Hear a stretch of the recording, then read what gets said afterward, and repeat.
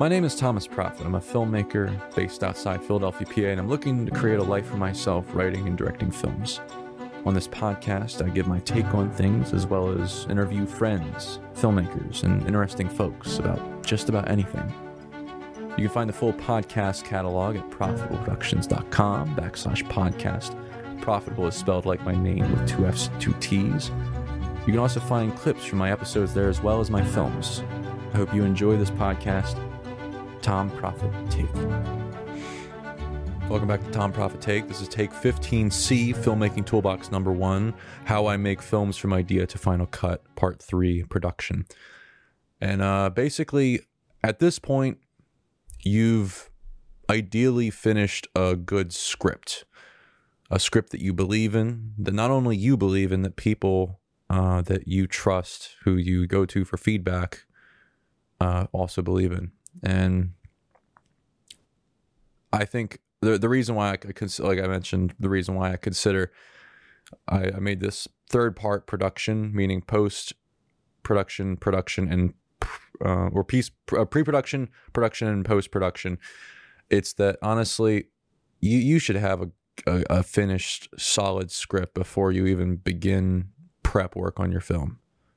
I mean, it is technically pre-production to be writing a good script or to be writing a script, but you should have that done before you get started this step. If you're somebody who is focusing on the steps that you should be focusing on and the sequence that you should be focusing on them. And there's just wisdom that I've gathered from the best filmmakers that I look up to. And also it's things that when it's disobeyed, it leads to a lot of shitty films. There's so many stories about big budget films that are being made, and you wonder what the heck happened there. And often you hear, oh well, there were rewrites last minute. If there's rewrites, it wasn't solid, or they fucked with it.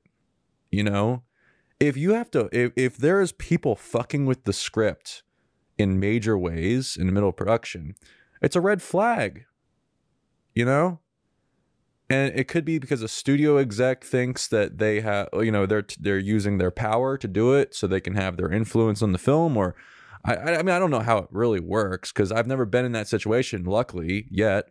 But I'm just like, I'm very protective about the finished script. Like, if there's anything to make me think that there's going to be a major change in the script, production's getting halted. But if I'm going to be making something, the script is locked. Like, there might be small changes to certain lines or like a character's name or certain small details could change. Maybe an extra moment or shot or scene could be introduced.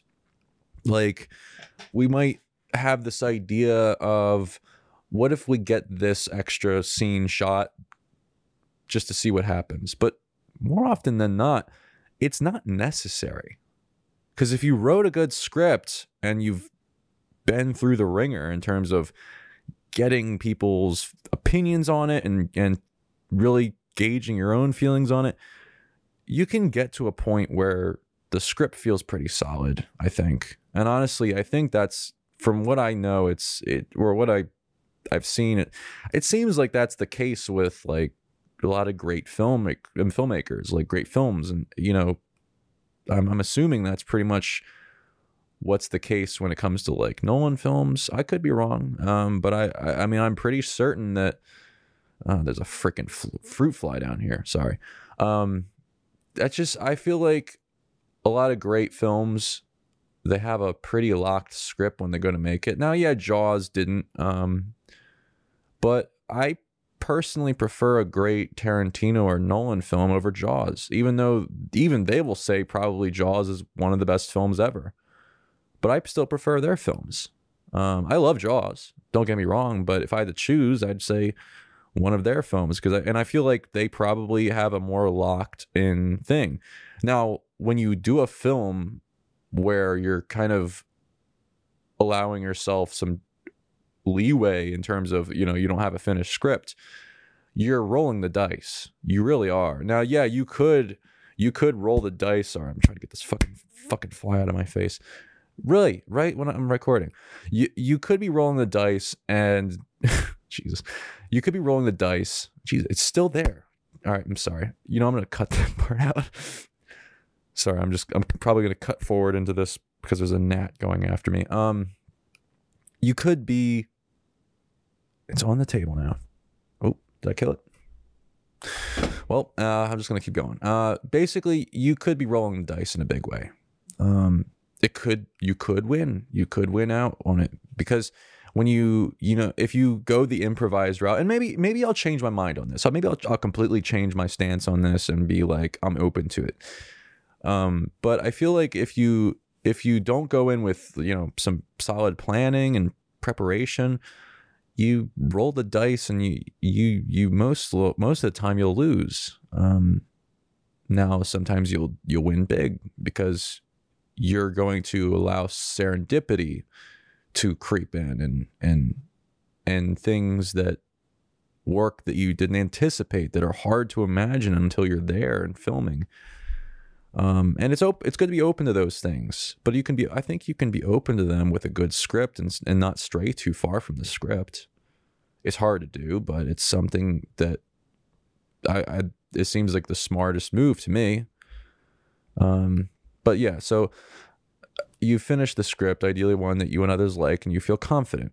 If you had zero ideas while writing about it, how you want to make it as a film, which is unlikely, that's okay, because we figure that out now.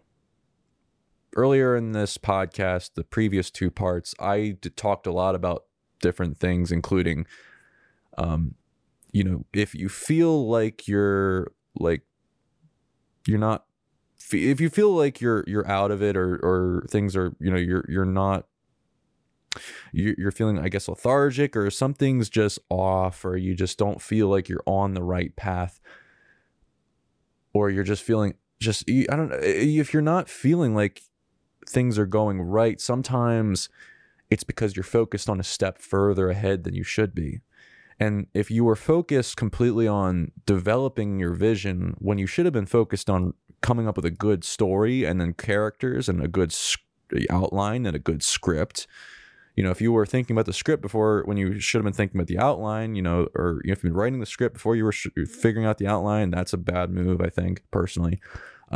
If you're developing the film before you've finished a good script or a good outline, you know, it's the trickle down effect, where if you're not putting all of your effort and discipline and power into the current step you should be on to get the best results, if you're honest with yourself and you're analytical and strategic about the process and in what gets the best results, you know, it's going to lead to half-assed results down the line. And that's true of this. If you focused all your efforts on this stage while you should have been working on your creativity and your writing and or making the script before you reach the development of your script, or not creativity and writing, but like writing the script and doing the outline and all those things. If you're focused on this too much, then you aren't creating a good film, likely. It's very likely. Not always, but it's very likely. But you know, it's another thing to be focused on the script entirely. But still, as you're doing that, you're having ideas for later down the line. They're coming to you. These ideas come to you about, you know, this would be really cool if we shot this way. But you're not married to it. You're not married to anything at this point of the process, this later part of the process yet, until we get to this now. Meaning you finished a good script. You got a script that's good. It's solid. People like it. You like it. You feel like you did your best with it. And you're ready to make the commitment to make a great film out of it. So you've reached this point. If you had no ideas on how to make the film, which is unlikely because you're a brainstorming machine. If you've made a good script, you've probably had plenty of ideas on how to make it really cool as a film. And it might have came to you because you wanted to do it a certain way to make it a cool film. keep that in mind. I mean, you keep that in mind all along the way. And here we are, we're at that point. And now, you know, if you skipped the step of making a good script and you focused on the the execution, instead of finishing a good script, you focused on, you know, how am I going to develop and turn this into a film, you're going to get lethargic here. But if you did all the work on making that good script, when you get to this point, you're going to learn this is just as grueling of work to do. There can be. And this stage is where you put in the work to come up with your vision. We're going to take the keys of creativity, of the things we've talked about so far, and we're going to use those tools, the tools of writing, the tools of brainstorming, of creativity, of creating ideas and writing, or through power naps, or just on the spot. You're going to be putting that all into coming up with your vision. Now's the time to do it. And everything I'm going to be talking about here in this part 3, or Take 15C on production, is all the tools that I have at my disposal that I've learned have been helpful for me in developing ideas on how to shoot my films, how to direct them, how to light them, how to do everything, how to edit them, how to cut them. Everything I'm going to be talking about here is just a toolbox on everything of the production, of the nature of production. But it's okay if you had no ideas up to this point on how to do that stuff, because here is where we fill in the blanks before we even go to shoot anything. So if you had any zero ideas on while writing how you want to make it as a film, it's unlikely. That's okay, because we figure out the vision here. Utilizing writing and creativity and everything we mentioned before. So I'm reiterating everything we mentioned before. We're going to use it to develop your vision, and I'll give you the toolbox I'm currently aware of for developing and executing the making of a film that gets the best results. So these tools that I'm going to be pitching to you and giving to you, they're in the form of work you can do. All of these tools are just work. That's why you should have put in effort into every step of the process when you should have been working on that step of the process. It was work then, and it's work now. I guarantee you the things we like from our favorite films or our favorite filmmakers are the results of hard work. The obstacle is the way, like I mentioned before. So you want to identify the 20% of the work that gets 80% of the results you want. And right now, I'll give you mine. So, and this is the quote, there's a quote, the hard work creates an easy life. Easy work creates a hard life. And I mean, like I mentioned, you don't put in the work in the step of the process that you're on, that you should be on. The preceding steps, the trickle down effect is that things just get harder. Much like picking the easy part of the problem to solve first makes the harder problems even harder if it's an integrated problem. And filmmaking is an integrated problem in and of itself. And that's not just true of stories. That's true of the entire filmmaking process. So if you've followed what I've said and you've done it, you've done the hard things, the things you're supposed to focus on first. All right, now I'll shut up and stop reiterating this point I've said a million times, which is choosing your battles and knowing and picking, choosing the right sequence in which you pick your battles. So you want to identify the 20% of the work that gets 80% of the results. And right now I'll give you mine. I haven't used all of these tools together yet. I was planning before to use these all on my feature film, but lately I've been learning a bunch of these I'm going to probably not use, but I have used much of them. The tools are, I'll go through them. So here's the first one. I call it the Chi Map. It's something it's a name I completely invented. What is it? It's a way to utilize writing for developing ideas for how to shoot your film. I recommend trying this for a short film, at least once. basically you read your entire short film or your entire film scene by scene. You read the first scene, and then you write about it, and then you read the second scene and you write about it. You just keep doing that, and after like and if you and basically then eventually you come back, you do that for every scene, and you might want to do a first draft as you go through. Well, I guess I'm not sure, because you want to do, usually I like doing one, like a first draft all the way through, but I'm not sure how I would do this now. Yeah, I'm not sure. I mean, you could just go through the entire thing through several writing sessions as a first draft for each scene. You write about each scene as you go through it, and then you revise that. You revise that thing about each scene. And you can write anything you can think of about how to make that scene, how you want to light it, how you want to shoot it, how you want to, what shots, what's the logic behind the shots, what's the performance, what's the scene about, anything. It can be abstract. And then you go back, you read back through it like it's a first draft of a script, and all the scenes, and then you revise each thing you wrote about each thing, and you kind of do the writing process and like a script, but for this, and you develop your ideas on that scene.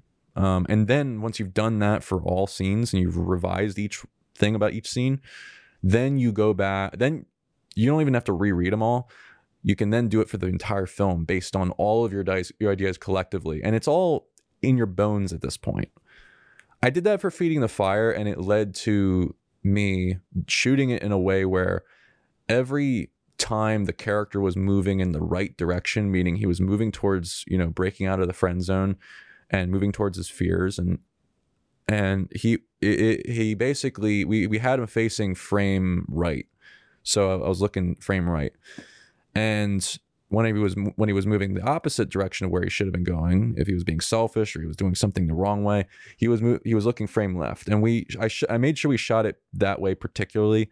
There was one scene we had to reshoot because things just got all muddled, and we tried doing all too many things, and things got lost in translation, and I was in the scene and I wasn't thinking too heavily like from a bird's eye view. And when you're acting and directing, sometimes you have to suspend your analysis or your critique of the scene to the people watching it and helping you, assisting you from behind the scenes.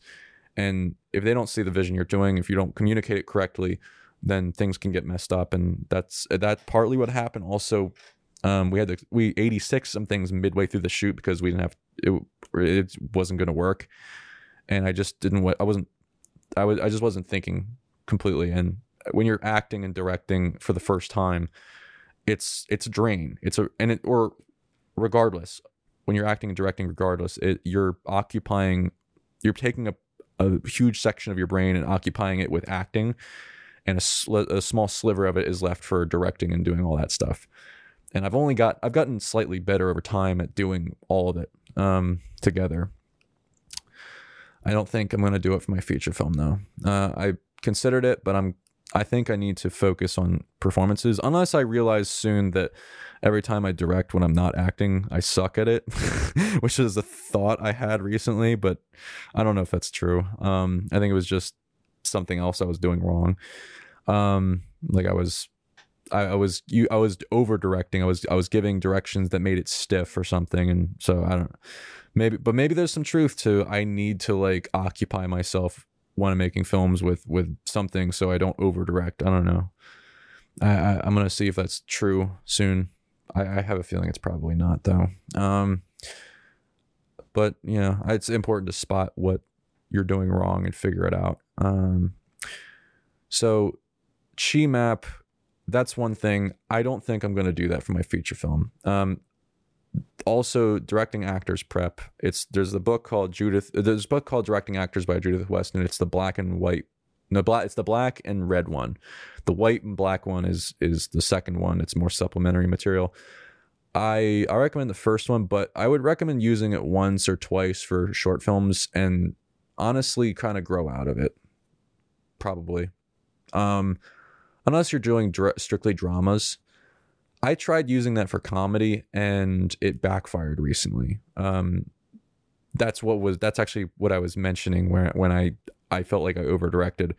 What I had done is I'd done a lot of prep work based on the exercises in that book. And I've been toting that book to a lot of podcast guests lately. And it's because I used it back on Rusty Spade and it worked really well for that, I thought. And I got, recently people were like, yeah, it was very theater-y, like it was good. And I'm like, yeah, I'm going to do that again. And I used it for comedy and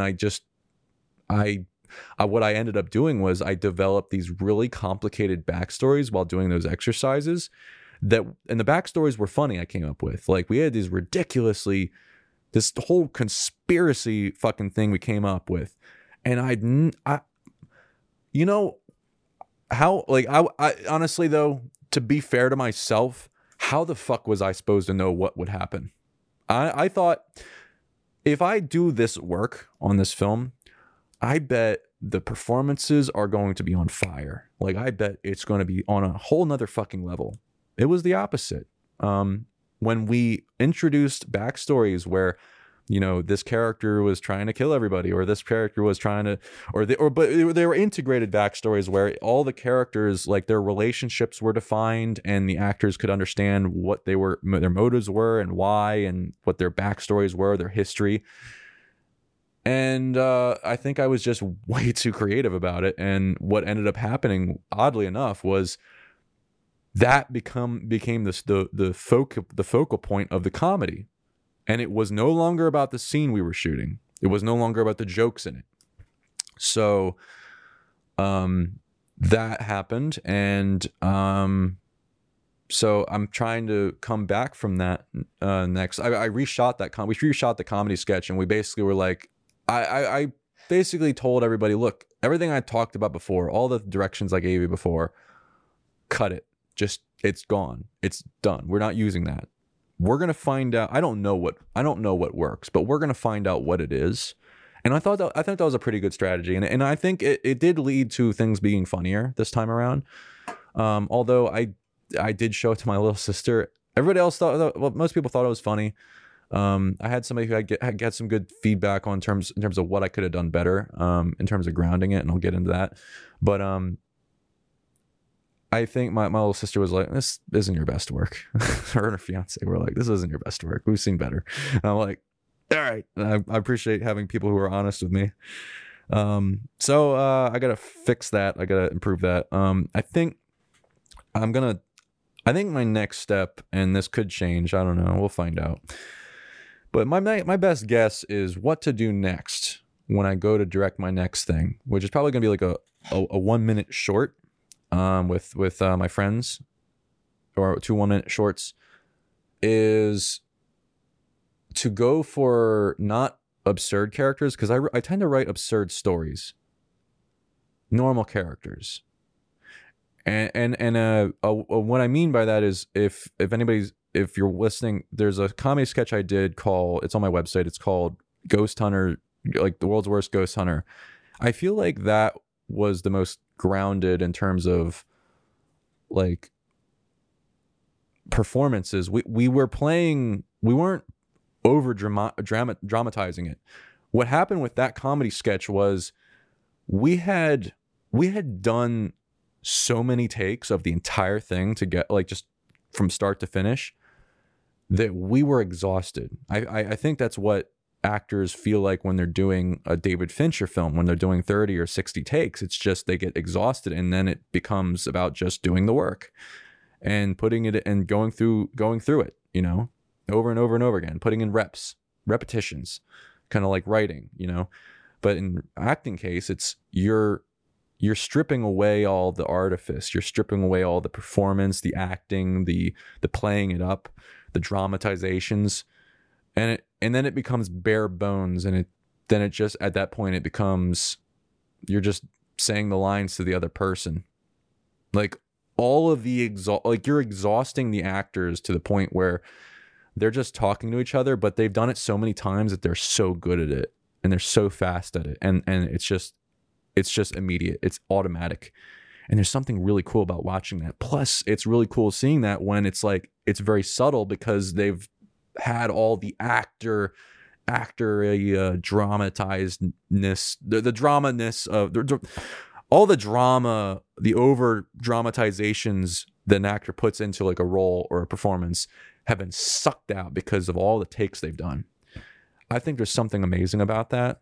And I think, you know, I was hoping I wouldn't get attached to doing things that way, but I might start doing things that way. Or at least I think for my next things, what I'm going to focus on is the closest I can get to that within my means, which is I want to, on each take, I want to have the actors, before the take starts, start either improvising or having a conversation about themselves, or asking each other about each other. You know, like I'll tell the actor, all right, you ask him or her about like them, like how their day was or anything.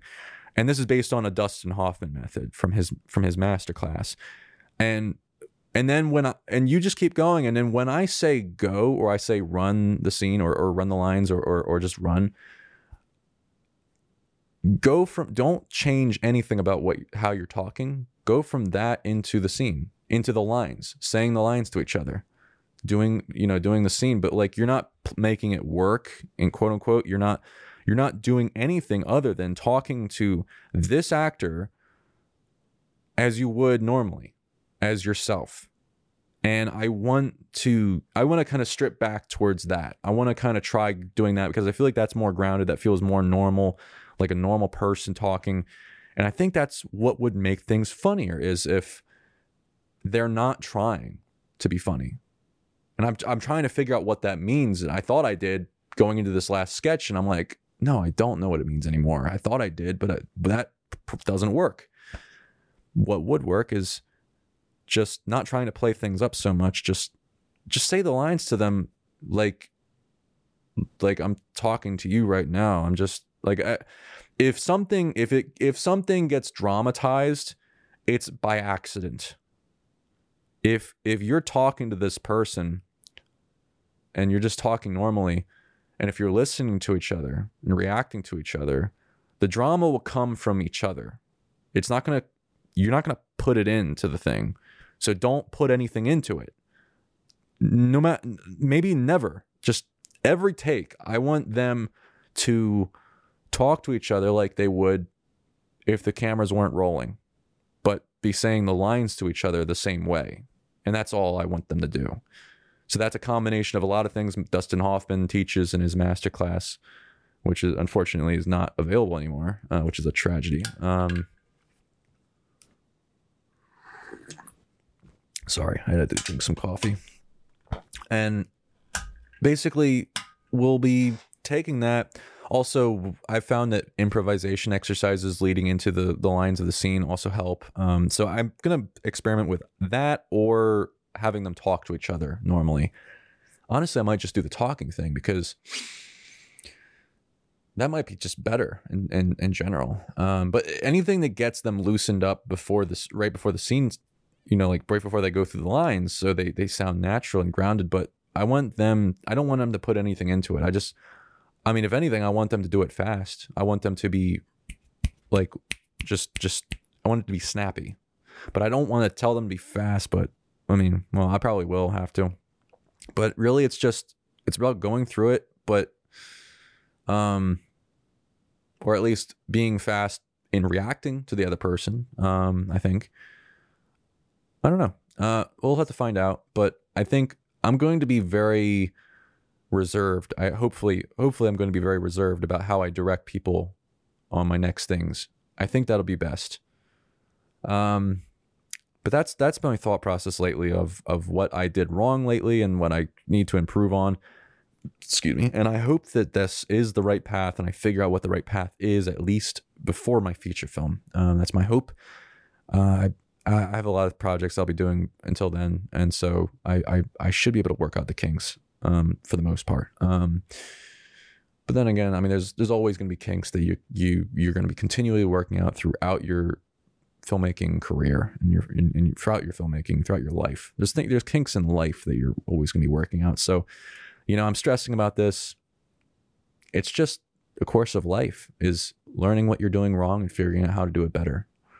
So, casting and crew call. How do you find the right people to work with? Don't settle. Find the right people, even if it takes time. Dependable people you can work with on the film you're setting out to make. Also, people who can communicate. Dependability and communication. Those are some huge factors. Talent as well. I find that if the person is talented, but they're not dependable and they don't communicate, don't work with them. That's my rule. I don't work with people if I can't, especially at this stage, like where I don't have a lot of resources. If I can't, it's like, okay, great. You can do this exceptionally well, but if you're not going to show up when I need you, like if you're going to screw me over or not show up consistently, like if something happens, like I get it. Like if something drastic happens, yes, like that's something that affects everybody. Like we're going to treat it as such. It's like if something horrible happens, we're there for you. But if you're just doing it to screw people and you're not being reliable, like, or being honest about your unreliability, it's like, and communicating it, no, like it's not an option. And if you allow those kind of people to work on your films, the other people who are dependable are going to look at that and say, wait, you're going to tolerate this from this person? Yeah, I don't know if I want to work with you, or I don't know if I'm going to be as dependable anymore. I might be less dependable myself because apparently you tolerate that standard. I don't tolerate the standard in myself. I fucking feel terrible if I'm late to a set. But usually that can happen because I'm loading, it takes me an hour or so to load all the lighting and shit and all the filmmaking equipment into the fucking car. That can happen. It takes a lot to load all that crap. Always more than I think it does. Also, I've heard of directors who, and I won't name names, I don't even know their name, but I've heard of the project they were attached to, and I won't mention what it is, but this guy would show up hours late, the director, hours late because he slept in. If you're doing that, quit. Don't do that to people, okay? Like, get the fuck out of here, all right? That's the bullshit. Like I struck a nerve. Yeah, no, that's just fucking garbage. There's no excuse for that. Now, I mean, if it happens once because for whatever, some real reason, you better fucking apologize to people. All right. At the very least, you need to fucking apologize to people because you wasted their damn time. I never want to ever waste people's time. Might it happen one day by accident? It's possible, and I hope that it doesn't happen. But, I'm always on my own sets. I'm always like, okay, I set multiple fucking alarms for myself. I do all sorts of shit because I think about the worst thing that could possibly happen. I try to mitigate it. It comes back to that extreme ownership thing. All right. When I did Rusty Spade, I should have gave myself 30 hours to make that film. It was a 12-minute film, a one-take 12-minute film. Nowadays I only make a film if I have 3 hours to shoot per page of it or per minute of it for final product or final cut of the final production. 3 hours per minute or page, or 4 hours, so one for rehearsal. And I had 8. We had 5 hours of rehearsal the day before, which knocked the crap out of me. And then we had 8 hours to, shoot it. And then by the 5th hour, we hadn't gotten a full take in. And you got to decide whether you're the person. And at that point, I was like, I'm really tired. This is the most tired I've ever been in my life. I was kind of just like on my knees, this is my hands on my knees. I'm like, oh my God, I've never been this tired, this tired before. Oh my, how is it possible? And we didn't even get a take. And if I don't get this today, I'm gonna have to reshoot it with completely mostly different cast. And these are people I want to work with in the future on like a World War II film I've been planning to work with. These are friends of mine. I'd be screwing them over because they're working so fucking hard on this, and we'd have to redo the rehearsal.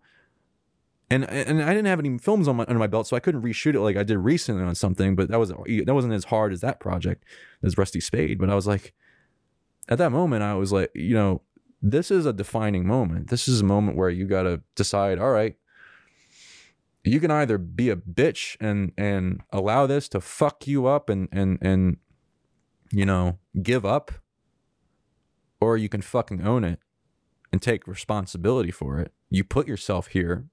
You decided to set these parameters, these limitations for yourself, whether you chose them or you let life choose them for you. In that case, it was partly both. I let my friends or I let other things choose the limitations of let's do it all in one weekend. At that moment, you have to own it. If you don't own it, you're not a filmmaker. And that's true of me if I don't own it myself. So I'm holding a high bar for myself too. You have to own it. If you're going to create those situations, if you're going to create a situation where you write a script where you need this exact car or you need this exact mansion or this exact thing to make that thing happen, that's on you. If I'm going to write this World War II film, and I have been, it's a D-Day film, but I'm going to do it. I'm going to figure out how to do it in PA because I believe there's a way to do it. And hell, if I can make several hundred Lego people get slaughtered in like storming Area 51, I can probably pull this off pretty well with visual effects if I have to. Push comes to shove. But I think my visual effects will be good enough. But I think I'll be able to find a way, and it'll be like probably a mixture of like practical effects shot on green screens and composited. If push comes to shove, like if I can't make PA farm fields look like hedgerows, I'll find a way to do it. I'm going to own it. It's my problem to solve. I chose it. It's my destiny. Just like your destiny is to figure out the film that you believe you are going to be making. So yeah. And then, so when it comes to finding people, don't fucking settle. All right. Find good fucking people. And honestly, like there's something about, and if you ever heard the saying, it's about who you know, there is something about who you know in terms of finding solutions to make films, because people can offer up solutions to problems that you might not have the experience or the ability or the time or the knowledge of solving, or resources or connections, and they can help you. So find those people and dig in, because that's your job. That's what you do. This is what this is about. So yeah, don't settle. Find dependable people who can communicate and are talented. Those are three things that I think are non-negotiable. All three of them: talented, dependable, communicable. That's a fucking terrible pronunciation. Communicable people who communicate within a timely manner. I mean, if it takes them like more than 3 days, sometimes that happens. But like if it takes consistently a week or two, and they only if they respond, and then the other 50% of the time they don't respond, which I've had, you got to cut those people. Don't work with them. And sometimes people will slowly drift into becoming that person, or people disrespect you. Friends who you used to have a lot of, you hold in high regard, you used to respect and used to have respect for you. If they stop respecting you and they start, overstepping their boundaries and they don't respect your privacy, or they don't respect your boundaries that you set for them. I haven't really had an issue with privacy, but I don't know why I said that. But if you let people overstep your boundaries that you set, you're asking for it. So set boundaries, and if people disrespect those boundaries, cut them out of your life. You got to do it.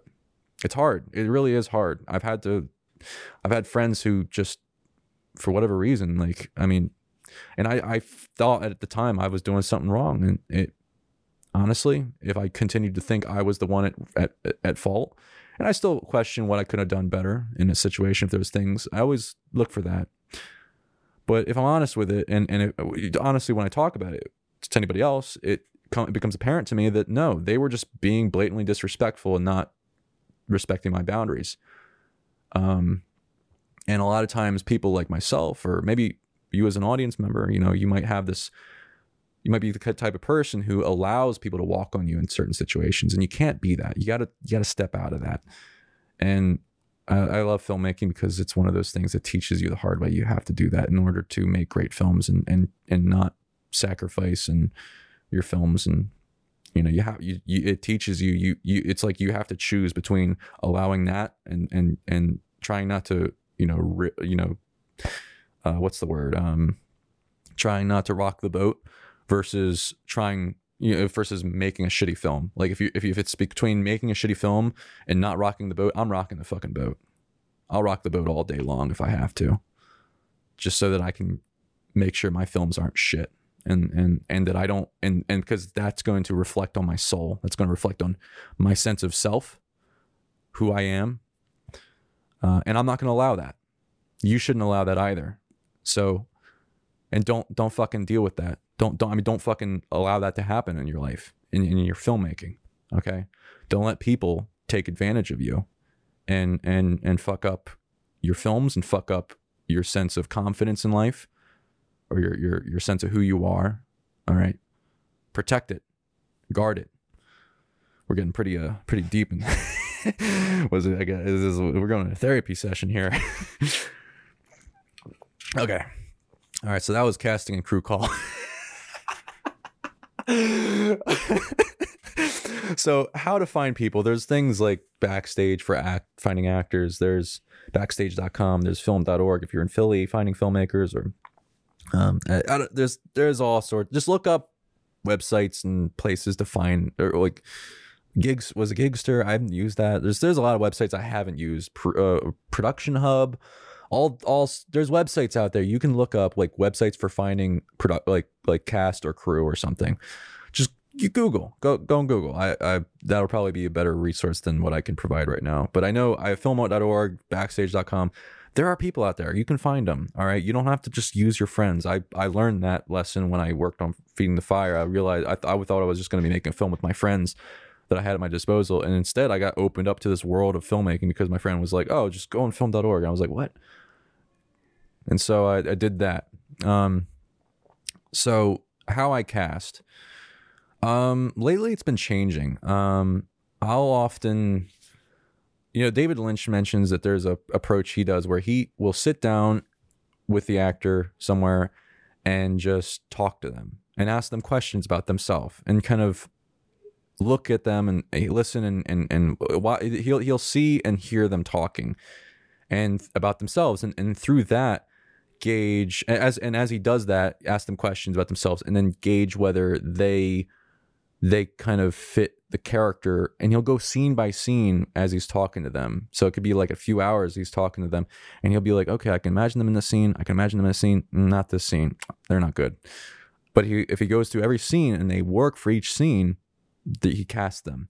That's what he did with was it Naomi Watts or some? I forget. I hope that's her name. She was in it was Mulholland Drive, I think, and she, so yeah, like Naomi Watts was, she was in Hollywood, struggling for years, and she had dealt with casting directors constantly just being like, all right, next, not even paying attention, not even looking her in the eye. And here she meets with David Lynch, and he is wrapped and absorbed in everything she has to say. He's interested, and he was looking at her, listening to her, what she had to say, actually listening, and as he was listening, figuring out, okay, yeah, I think I could see her playing this character in this scene, and going through the entire scene. And I think that's so cool, honestly. I'm trying to determine whether I should, whether I want to completely adopt that approach. I used to think I could, but I'm trying to be more careful now, and maybe it's a mixture of that and also having the actor send a video audition and having them do it without directions first, and then a variation with directions I give them, just to see the range of and how they adapt to the directions I give them. Also, really, it's from there. It's just hearing them, seeing and hearing them saying the lines, and seeing if it works, if you can see if it feels right. I don't know. You got to figure out what works right. When working with people for the first time, don't be someone that leans forward or backwards. What I mean is, also this next bit is about how I try to go about my relationships to people I'm working with. And I feel like this creates better relationships long term, and also allows you to create more relationships with people you're working with. When working with people for the first time, don't be someone that leans forward or backwards. What I mean is, this is a metaphor for our relationship with people. When you meet someone for the first time, who you are to them when you meet them is who you will be to them for the rest of their life. So pay very close attention to your first interactions with all people. The best way to go about it is to not lean. By that, I mean, leaning forward is showing too much interest in someone to the point where it's disturbing, you're being a creep, and that sets off a red flag. Leaning backwards means you're showing less or no interest in someone, or not what you should be, and you're doing it to make them insecure and make them want to earn your attention. That person who leans backwards is an asshole, and in some extreme cases, a cult leader. Instead, you shouldn't lean forward or backwards. You should sit up straight and show people just the amount of interest and attention that they deserve, not more and not less. They'll be interested in working with you and vice versa, and neither of you will be feeling red flags about the other. Red flags often happen because someone is leaning forward or backward. Now, not everyone is perfect at this. I certainly am not. There are situations where I see myself leaning forwards a bit or backwards a bit and showing too much or a little bit too little, or too much or too little interest in someone. But generally, you should ask yourself: are you treating this person with just the amount of kindness and courteousness that they deserve? And if you're showing them respect, did they earn that respect? You shouldn't have respect for someone until they've earned it from you. I think that's important. I know that might be controversial for some people, but that's not to say you're not showing kindness and courteousness to them from you. The same is true of people you meet. If you're having a weird feeling about someone, ask yourself: are they showing you more or less interest than they should be? Are they leaning forward or leaning backwards? That's the way to tell if they are someone you should be working with, be friends with, or be in a relationship with, or be spending any amount of time with. Be someone who stands or sits up straight, and surround yourself with people who do the same, always. When you do this, you'll lead a happier, more productive, and overall better life. So, a small way to reiterate that, I try to do this. I try not to, be somebody who takes advantage of others. I don't want to ever do that. I don't want to hurt people.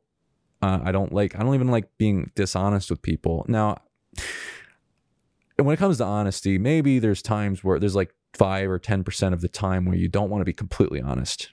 Or you might want to withhold some information because people are emotional beings. This comes from watching Interstellar recently again, one of my favorite Nolan movies, probably my second or first favorite, I'm not sure.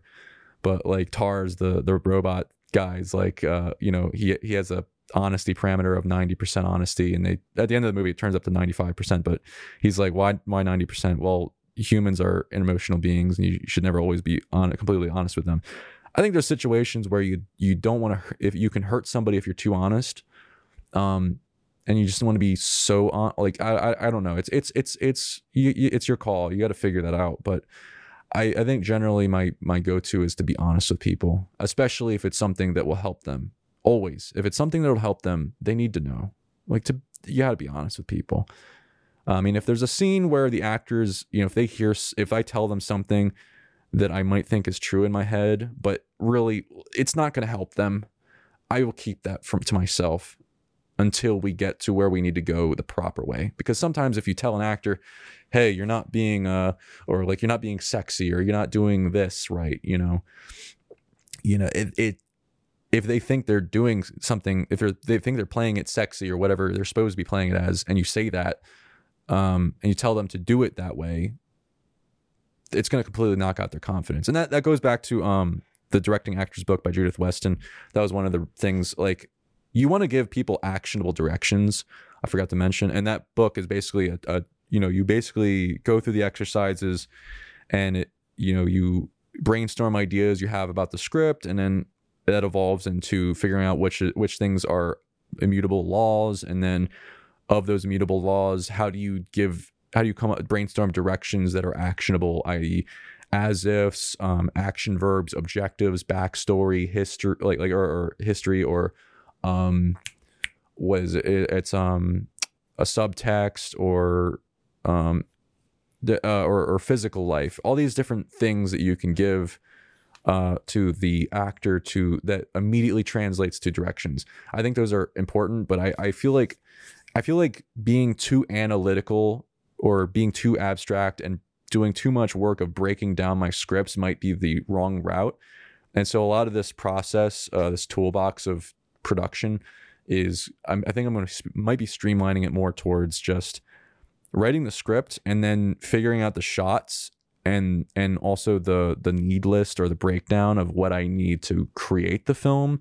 I need to find this location, these actors, these props, all that stuff, these wardrobe, all that, or makeup, figuring out the logistics, the shots, and the lighting. And honestly, what I think about the script from writing it is all that matters, probably. I don't need to do a chi map. That probably goes into too much detail, and it muddies the waters. I think that's what happened on my sketch in terms of the performances, and I feel like that's probably true of the chi map thing, because honestly, that thing really screwed us with feeding the fire in a way. All I need to do though is find my shots and lighting, and figure out my lighting strategy, which I'll get into in a bit, and the breakdown, and do a rehearsal, of course. I think that's important. I'll see, but yeah, finding this is the way I go about meeting people and creating relationships now. Is I try to, if somebody sends me a really good reel or audition video or something, I say I like that. I don't say, oh, I love that. I don't say anything less than I liked that. I want them to know that I liked it, and that keeps that I'm being respectful, I'm being kind to them. They feel like, oh wow, I feel like that enables them to feel, oh wow, this person complimented my work, but it doesn't feel creepy. If you say, oh, I love this, that's fuck that. I would immediately have red flags about somebody like, oh, I fucking love everything about your films. I'm like, oh, okay. All right.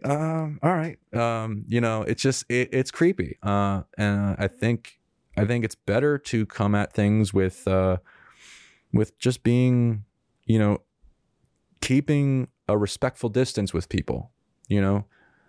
You're not invading their space. They're not invading yours. You're keeping mutual respect. Of course, you have to earn each other's respect by working together, or being there for each other when you should be, and doing the right thing. And over time, then you'll earn respect from each other. And this is a way of doing that. That's been my recent philosophy on dealing with people. It's developed over the years into this. And I'll give I mentioned an example of somebody leading back is a cult, like in extreme cases, a cult leader.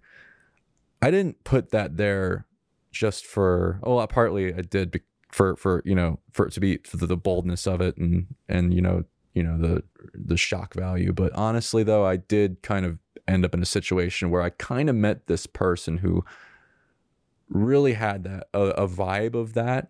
They weren't a cult leader, but from everything I've heard from people who knew this person and my interaction with them, it had that feeling. And a quick thing about it was, I learned this recently. There's a book I'm reading called, and this ties into this. This isn't just a random tangent. There's a book called "I Am Okay, You're Okay," and it's a psychology book. Was it the 70s or 80s? It's a good book. I'm reading it now. I mean, I've been enjoying it so far. And I'm learning some things. And it kind of breaks the human brain into three systems: the parent, the child, and the adult. And the parent and child are things that are kind of hardwired into you from childhood. Like the parent is the philosophies and ideas that your parents said, this has to be the way. And there's certainties, and I forget what the child thing is, but I'm probably going to reread the book once I finish it. It's one of those books that you're like, this is the 20% that gets 80% of the results in a lot of cases, in psychology at least, and in your own emotional health, I think. And the reviews seem to say the same thing. But basically, the adult part is the part of the brain that looks around and analyzes the world and takes in, and makes guesses on the future and says, hold on, we might have been told this from our parents or something, but was it really true? And it basically breaks things down and says, no, that's not true. This is true. And you're not erasing the things that are imprinted on you from childhood and the lessons and the crazy ideas your parents gave you, but you're able to turn them off. And a physical cue of the parent is, or the physical cue of a sign of the adult in action of any person is movement, listening. It's when they're listening to you, they're blinking a lot. When I'm talking on the podcast, I'm editing the podcast I make, and I'm like, why am I'm blinking so many times? And I'm moving around. That apparently is supposed to mean that I'm in my adult brain, hopefully. And that means that I'm assessing things. I'm being negotiable. I'm being somebody can work with, not being somebody who's wagging the finger and saying, no, no, no. Now there's times where I probably do that, and I got to continue to root that out of my behavior. And I continue to plan to do that. And that's something that you have the power to do. Also, the child is the element of you that is trying to be the one up others, or say I got a bigger blah blah blah, or this is I do this better, bragging, so that because it feels that I'm not okay, you're okay. A lot of people grow up with that feeling that they're not okay, but that person's okay, and the way to deal with that is to say, oh, I got a better thing of this than you do, or I make better films than you do. And that's something that a lot of filmmakers are, there are times where I'm like, do I do that? No, I don't want to do that. No, that's not a good thing. I try to catch myself if I ever do that. But, you basically realize that's the child self. That's your child self that thinks that you're not okay. That person's okay. You got to turn that off. You got to acknowledge that when it's happening and say, okay, am I through my insecurity, I feel insecure with myself. So I have to try to make other people feel insecure. So I have to say, oh, I'm better at this than you are, or it's bullshit. It's just so that you can feel better about yourself, but it doesn't work. It really doesn't. It may be a momentary feeling or fleeting sense of like, oh, I feel better. I feel I one up this person, but it doesn't last. So it's not the right route of going. You want to go the adult brain where, also the parent is like, you tell somebody how things are. It's slightly different, but yeah. So the adult brain is you're assessing things. You're being reasonable. You're being rational. And if you're an adult, if you're being a parent, the parent brain is physical cues are not moving, sitting, not blinking, just sitting still, listening to the person, or maybe not even listening. It's just stillness. The person I met did that to me. I didn't understand what was going on at the moment. It was kind of weird, but I was like, oh wow, this person's paying a lot of attention. And I was like, okay. And it's like they were deliberately trying to pay a lot of attention, but there's certain things that they said that were striking me as just rubbing me the wrong way. I'm like, wow, did they just say that? Like, okay. And then like that, they stopped paying attention to me for the rest of the conversation, paid attention to the other person, my friend who took me to their class. And it was as if it felt like at the time I was like, am I doing something wrong? Like, why they're not, and I started saying things. I started doing things to get, I felt like I was out of the conversation at that point. I was like, what's going on? And I'm like, okay, like, am I doing something wrong? It was one of those things. So I'm like, am I the one wrong here? I don't know. Did I say something? And it was that moment, or it was later on, I'm realizing, or probably in that moment too, I realized, no, I'm not doing anything wrong. They're doing this on purpose. It seems like, or they're not doing it consciously, but they're doing it with intent.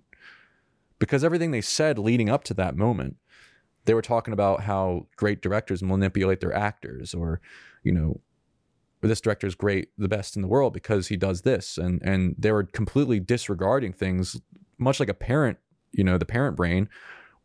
They were shitting on like European films, like saying that all European films are doing it all wrong. And I'm like, yeah, I don't know about that. I love European films. I've learned a lot of things about, I don't adopt all their philosophies. Like I want my films to still be kind of entertaining. All right.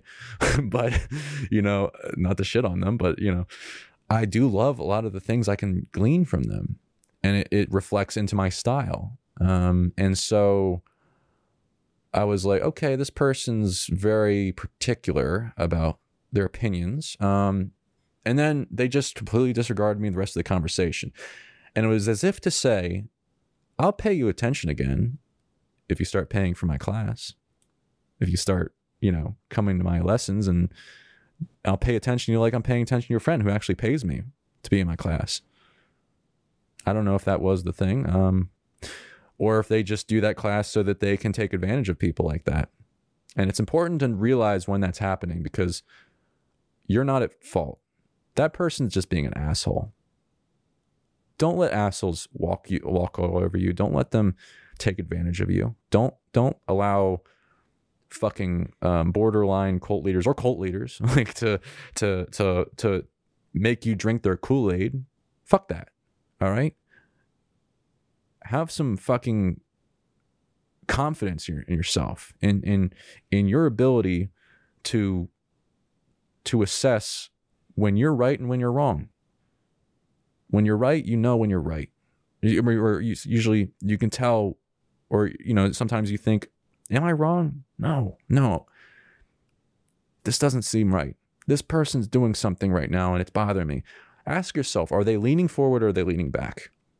Because if they're leaning back, if they're, normally if people are paying a certain amount of attention, that might be the amount of attention you should be getting from people, or that's what they should be treating you with. And if they're being respectful, if they're being kind, So if this person's doing this completely different thing, they're trying to manipulate you. And it's important to realize that if you feel like you're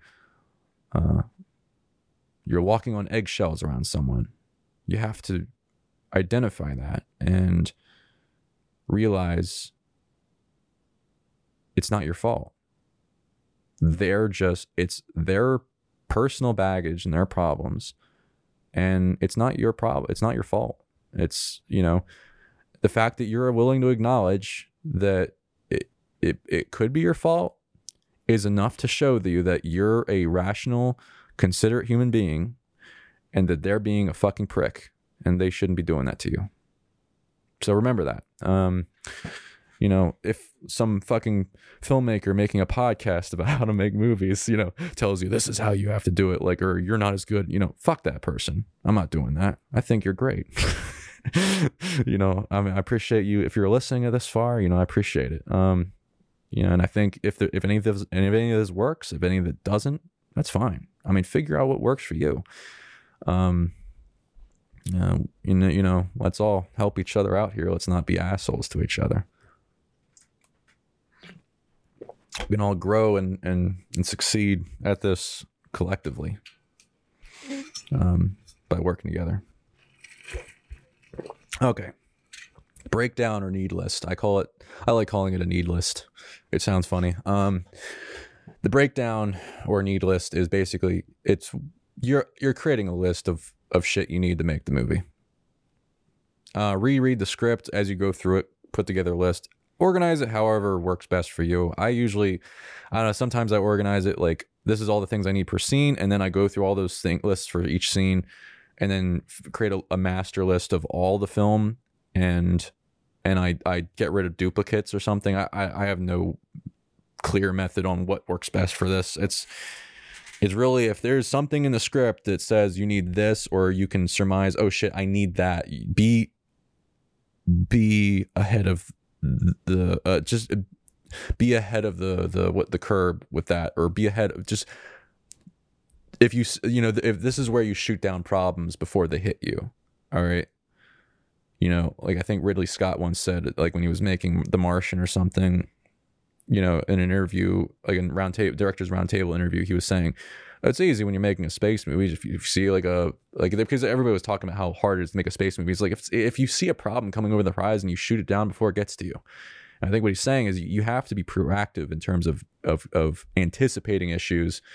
So reading the script, sometimes reading between the lines, it might not be written in the script that you need something, but you might realize, oh shit, I need that. And I didn't write it. It's not written in the script, but it's like, you need that. You have to know what those things are.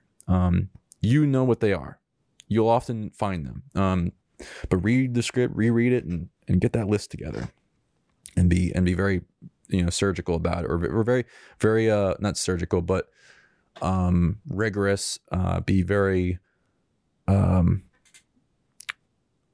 methodical in terms of making sure you do the right preparation. Lookbook. Find inspiration from films out there. Identify what you like about them and how they affect you and what they did to do it, and identify how you might use these elements to tell the story you're telling. If you want to use this, go for it. I don't know if I'm going to do a lookbook. I've never done one. I might, but honestly, I just let the movies I watch affect me deep down. I feel like that's all I can do. I don't feel like putting together a lookbook is going to help me. It might. I don't know. I honestly feel like that just might. I feel like that's the wrong type of limitation to choose. It's kind of like, it's picking the wrong limitations. I think that there's other limitations I want to pick from to, tell my story. I don't know. Honestly, I kind of like experimenting with lights and camera angles myself, and seeing how I feel, how it makes me feel. And I feel like oftentimes I can find things from doing that. And often ideas come from me that I might not realize come from films I've seen, or memories of films I've seen. And maybe they're an amalgamation of all the films I've seen, where I've seen all these different films where the lighting was done this way. But also sometimes I don't want the lighting to be so blatantly towards some direction. I don't want it to be so blatantly being this. I kind of want to make my films feel neutral in a lot of ways. I want a lot of times sometimes there's times to be stylistic, but especially my bigger projects, I feel like I want to, unless there's like a clear style I'm going for, like a black and white World War II film, where I feel like it needs to be that for many reasons. I don't want it to be drawing attention to itself.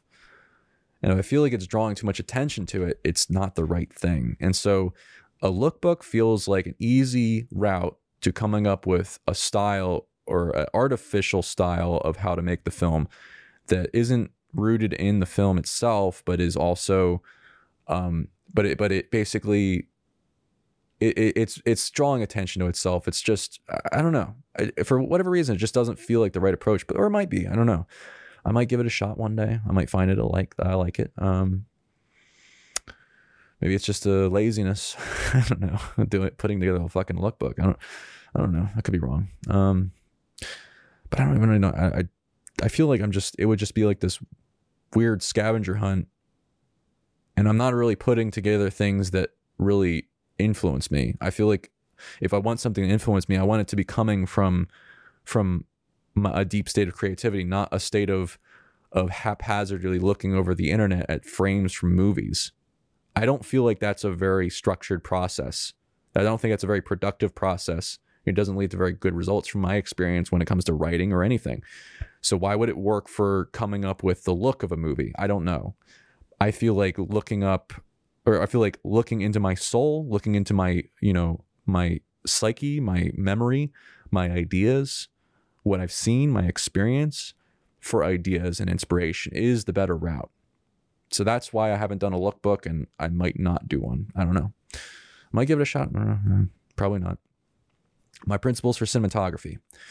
So this is what I put together when somebody asked me on the film Real Oranges, when I was cinematographer on that. And it was my first time doing cinematography for somebody else's film, not just mine. And so it taught me a lot of lessons, but I realized my process of lighting and storytelling or like cinematography.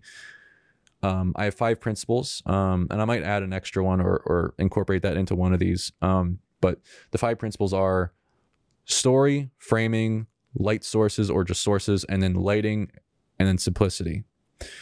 Story, framing, sources, lighting, simplicity. Story comes first. Story is king. Where are we in the story? Where is the character in their journey? What's going on? That matters more than everything. Okay. What's the tone of the story? Everything about the story. That's the story. That's the key. All right. Read the script. Read the fuck out of that script. Figure out what's going on. And then also trust your director. The director and and hopefully they're the same person, the writer. They have a really deeply rooted idea of that film. I feel like that's super true of writer-directors. That's why I like directing films. I prefer doing that because when you're writing is such an intimate process that leads to great directing. I think for me, for what I've seen, also for great filmmakers, I've seen my favorite filmmakers: Nolan, Tarkovsky, Tarantino, Coen brothers.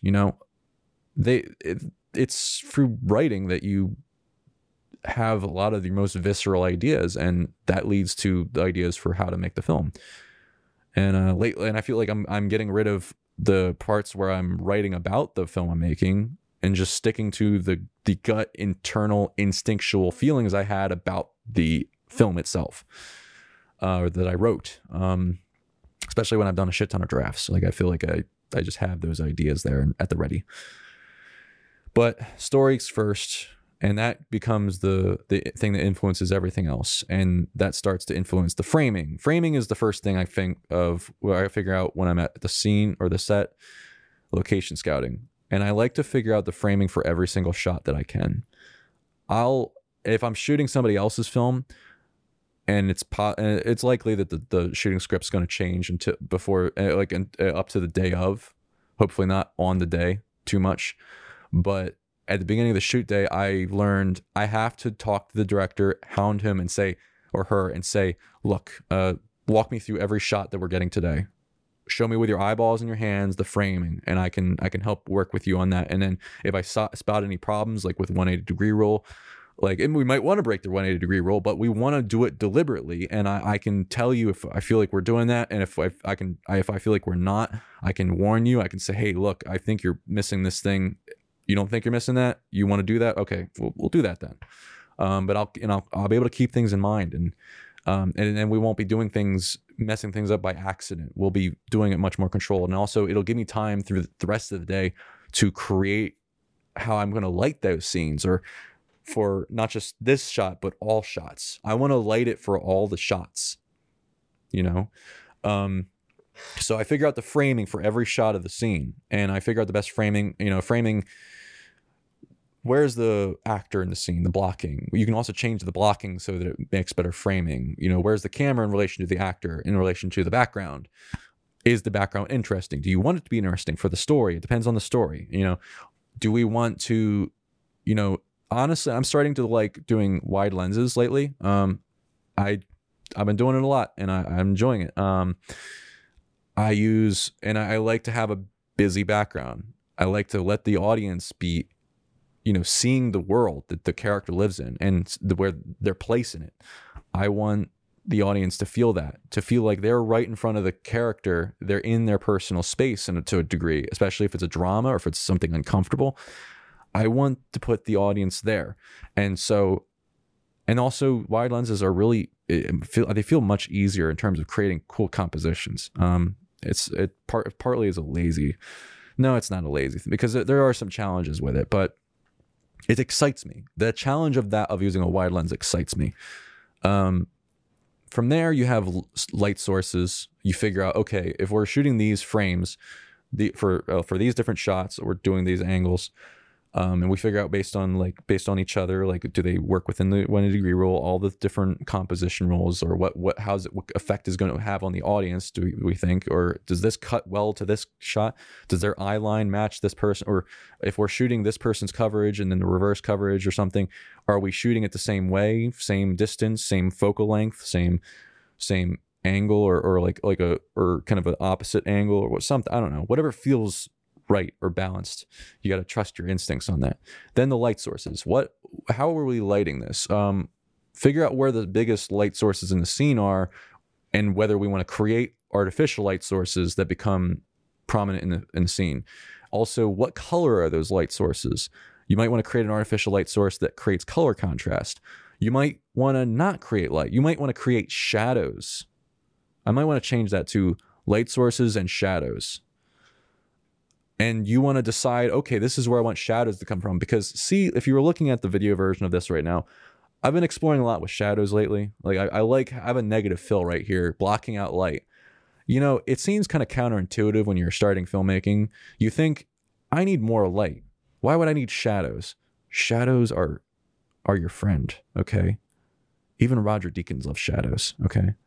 I love shadows now. I love looking for ways to incorporate a little bit of shadow, at least from the side that the camera's on, or if it's a direct shot, it's fine if it's coming from the side. But like, if we're seeing a close-up of the actor, whatever side is closest to the camera, generally you want the shadows to be coming from there, because it looks better when the shadows are kind of creating a silhouette on the side of the face or person closest to the camera. That's just something to think about. And also, and so also there's color contrast, that can help with creating something really cool, creating a cool mood that fits the story, making the audience feel something using color. And also creates color separation. So when we cut from this shot to this shot, we know this color light's coming from here, this color light's coming from here. And when you know what color temperature the lights are, what color the lights are, or you've chosen a light that you want to have a certain color, or you've chosen where the shadows are coming from, especially shadows too are beautiful. I feel like I didn't use them enough, or I should have used them more in Real Oranges. And I plan to do them more in my next work, or my continued work I'm going forward, especially my feature film, hopefully, I think. Then you get to lighting, or light wrapping, or shadows, or shadowing. No, you basically then go based on, okay, this is where this color light source is coming from, this is what quality of light it is. And honestly, I think you're often safer going soft. You're safer going soft with soft lighting, because what you can do is, if you have a light in the background, like say you have a light behind your actor and you see it in the background, you can often cheat the light to make it feel like it's coming around and wrapping around the face a little bit. And I did that a bit. I cheated that a lot on Real Oranges, and it seemed to work. It looked nice. I felt. I probably did it. I probably overdid it at times. But if it's a soft light source, you can cheat that, because it could be that the light is hitting a wall nearby and bouncing off and hitting the actor, or the person, or the thing, or the scene. But if it matches the color temperature of the practical, or whatever light is in the scene, it sells it. That's what is the cue of where is that light coming from, does it match the color temperature? Often that's often the case, or the quality of the light. And using soft lighting, you can wrap light around actors and have a gradual fall off. Like right now, I'm trying to have a kind of gradual fall off on my face. I want it to be kind of harsh on the edges, like a soft harshness, and harshness in terms of it's a bit brighter than what's on my front of my face. But I feel like I should have had it a bit brighter, because looking at the screen on the camera, not the field monitor. I'll probably fix it in post, but fix it in post. But yeah, then, and so light wrapping and simplicity, you know, don't come in with all your lights. Don't come into the set with all your lights. All right. Don't walk into a house, bring all your equipment in, bring what you need, and try to keep a stripped down, you know, setup. Now bring as much of equipment as you think you'll need in your car or your truck or whatever, and bring it to the location, but don't bring it all out. I made that mistake the first day, or not. I didn't really make mistake, but I did bring more things into the house than I needed, or the apartment that we were shooting in. And then I didn't check the weather. Always check the weather. It was torrential rainstorms, and I was like running to my car to get something, and I was like, oh, I don't need my jacket. I was drenched immediately. And in the first 10 seconds of being out there, I was like, what the fuck? I was getting a umbrella to cover one of my lights that was in the backyard from getting like wet and shit. And I'm like, oh my God, like I learned from that, have clear plastic garbage bags that you can, big, like 40 something gallon garbage bags that can fit over lights, and you can kind of like, you know, stand up so it's not covering any vents. And then it creates a diffusion, but it's also protected from rain in a lot of cases, most lights. So I that's a cool pro tip. Not a pro tip, it's an amateur tip. But I feel like a lot of pros do that, so probably. Yeah. But so story, framing, light sources, lighting, simplicity. And a lot of times, like, you might get to a point where you're like trying to do lights and light sources and shadows, and you're like, I feel like this isn't working. I want the shadows to be on this side of the face. So you might go back to the framing and change the framing. Generally, you don't change the story, but you go and readdress how you want to communicate the story. What do you want to influence with the audience? What kind of mood you want to give them that reflects the story? It might not be the same approach you had before if something's not working. So you know, think about these variables: story, framing, light sources, lighting, simplicity. And I'm lately I'm a big fan of soft lighting because it just looks nice. You can easily cheat it in different directions.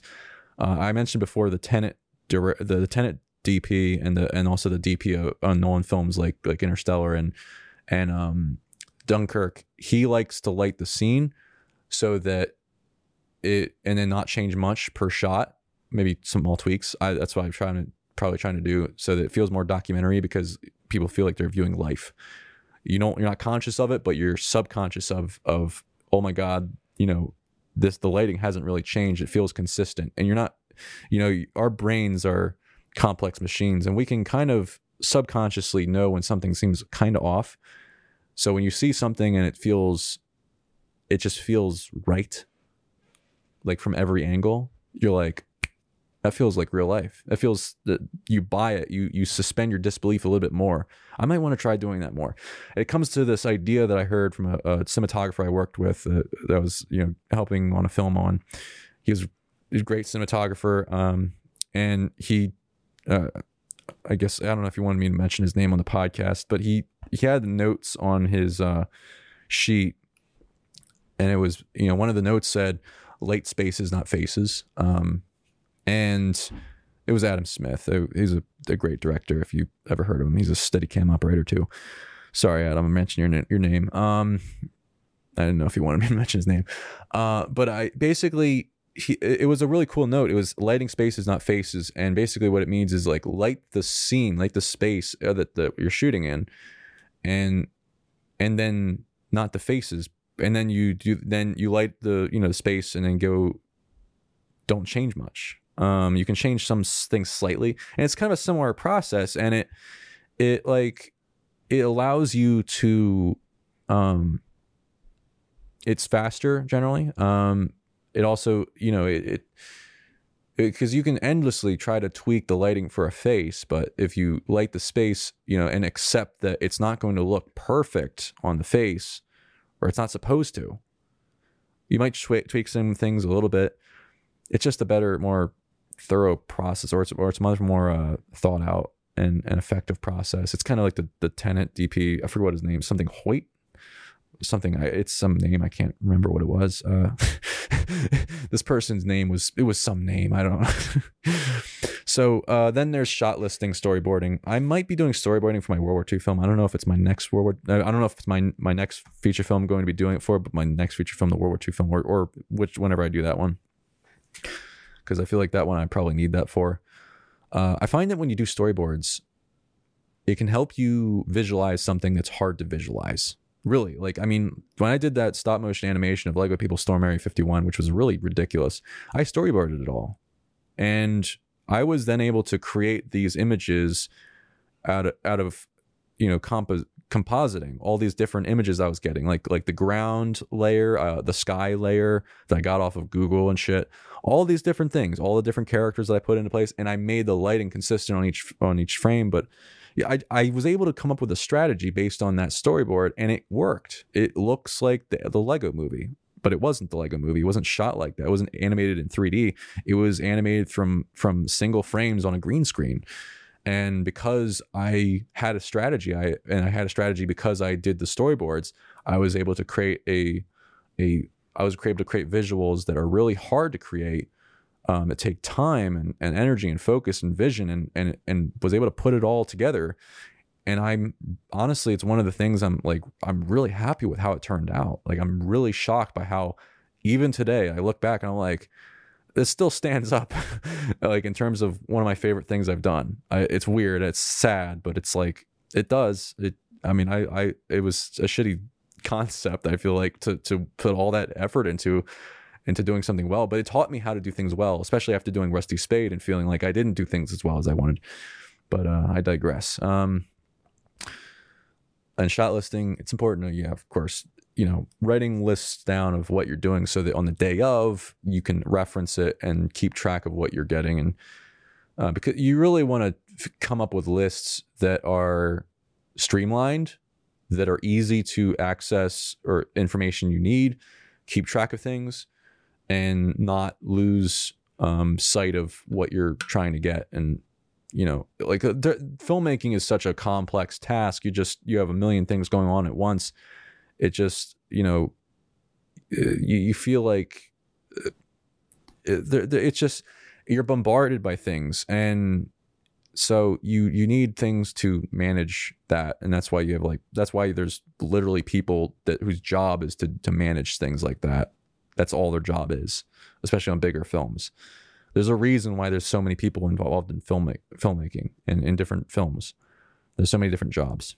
It's such a complex thing, and it's hard to do it as like a small rogue crew. But that's what I'm trying to figure it out. That's what I'm trying to figure out right now, is how to do it that way within my means. Location scouting. Bring a camera or a phone app. What I learned from Roger Deakins' podcast, one of the early episodes, was that he brings a camera and lenses to a scene, like a set, when he goes location scouting. And what the importance is to see what a lens feels like in an environment. And I think the app I use is the CAD Rage app. I started using that. I think there's also the Artemis app. It allows me to get the exact, or the approximate, the most exact framing line of what my lenses are going to look like with the speed booster I use on the camera I use, all those things. It allows me to get the most accurate representation of the framing. We talked about limitations. It's important to choose the right limitations. And for me, I think this is one of the most important limitations in filmmaking, is knowing knowing what lens you're using, the framing, and how it looks in space. And, when you put that camera in an environment with a certain lens or a certain focal length, it's going to do something. It's going to make it interesting or really fucking dull. And if you don't experiment with it and fuck around with it, you're going to allow life to impose those limitations on you, and you're not going to take advantage of the opportunity of creating a really cool visual.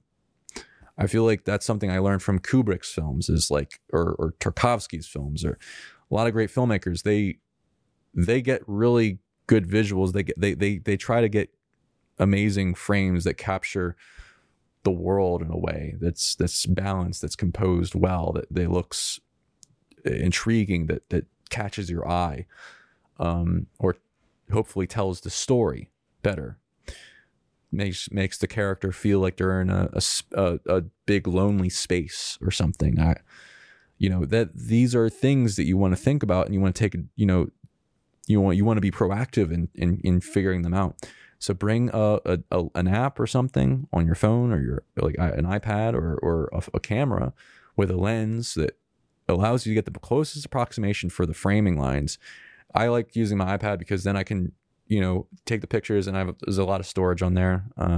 My phone storage fills up a lot. Basically, I use this and I get a lot of frames, and I'll be able to look at it later, and then I can review the frames, and I can say, okay, this looks good. This doesn't look good. I found that when I was planning the most recent comedy sketch, the shots of it, I was originally going to use the 18-35 Sigma lens, a lot of it. But then I thought, something's not right. I don't like it. I've used it too much. I just didn't, I fell out of love with it. And then I spent 10 hours one day just lighting shots and trying different things, and until I had a bunch of footage of just, me in the scene as a sample, and the camera on tripod, and testing different lights, and taking notes on everything I did, what the color temperature was, where the light was pointed, everything. And I just hated it all. 10 hours spent. I hated it all. Then something occurred to me. I used a wider lens, and then that's when I fell into. That's why I started being obsessed with using wider lenses, because I was like, "There's something about this that's better for me. It just does something," and that's what started it. The wide lens use lately. I've been lately loving the Tokina 11-20 2.8 f2.8 ATX-I. It's the photography version. I've thought about getting the cinema version, but I like the photography version right now, and I have a few of them for so I can do multicam setups, especially in the next shorts I'm going to be doing soon. Because I like having, lately I've been debating whether I should do single camera or multi-camera, but there's something about doing multi-camera where you can get authentic reactions, and then you can kind of control it all like a maestro, or like a composer of an orchestra.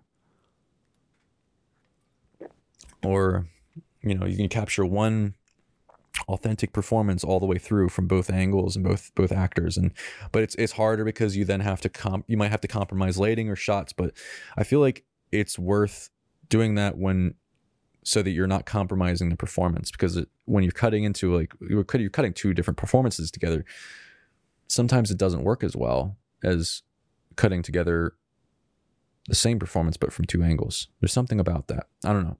It's been something I've been exploring lately. But yeah, location scan, bring a camera or phone app, review your photos and pick better frames, review or rework. So sometimes I find on location I go with the longer focal lengths. Then when I review them later, I hate them. I've found sometimes that the solution for me is a wider focal length. I think Kubrick, he had a thing that he said that he learned early on in photography. Sometimes you have to learn how to take a picture of a picture. And what I think he meant was, you want to, some people will take a picture of this, or, you take a picture of me, right? Back it up. Or even, not even this. This is just the picture. We should even go wider than this, what you're seeing right now. Especially if there's two actors here, if there's two of, there's somebody else here talking with me, you want to have a 2-shot versus a 1-shot. Give the audience the opportunity to choose what they're looking at. Give the audience the opportunity to decide what they think of what you're making. It's the same reason I don't really use music that much lately, is I like letting the audience choose what to think.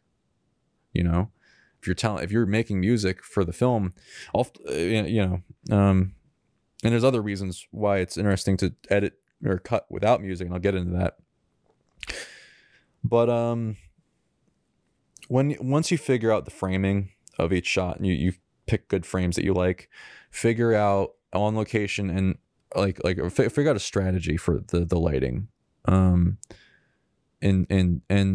test it in different environments. Test the lights setups you have before you go to do the shoot. If you can't do it at the location, if you can, that'd be great. That's ideal. Just to see what your lights and your shooting plan, your light strategy looks in that environment. You can test it real time and make it work real time. Lately, my favorite lights have been the Aputure 300X, the Amaran 200X on spotlights and China balls. I've been using a lot of these different lights. I mean, I'm probably not going to talk about anything new in terms of lighting, but I've always used these like 660 LED RGB newer light panels that I've been using for years. Honestly, I love these. Like the Amaran 200X is a fucking great light. They're super light, super like a great light output.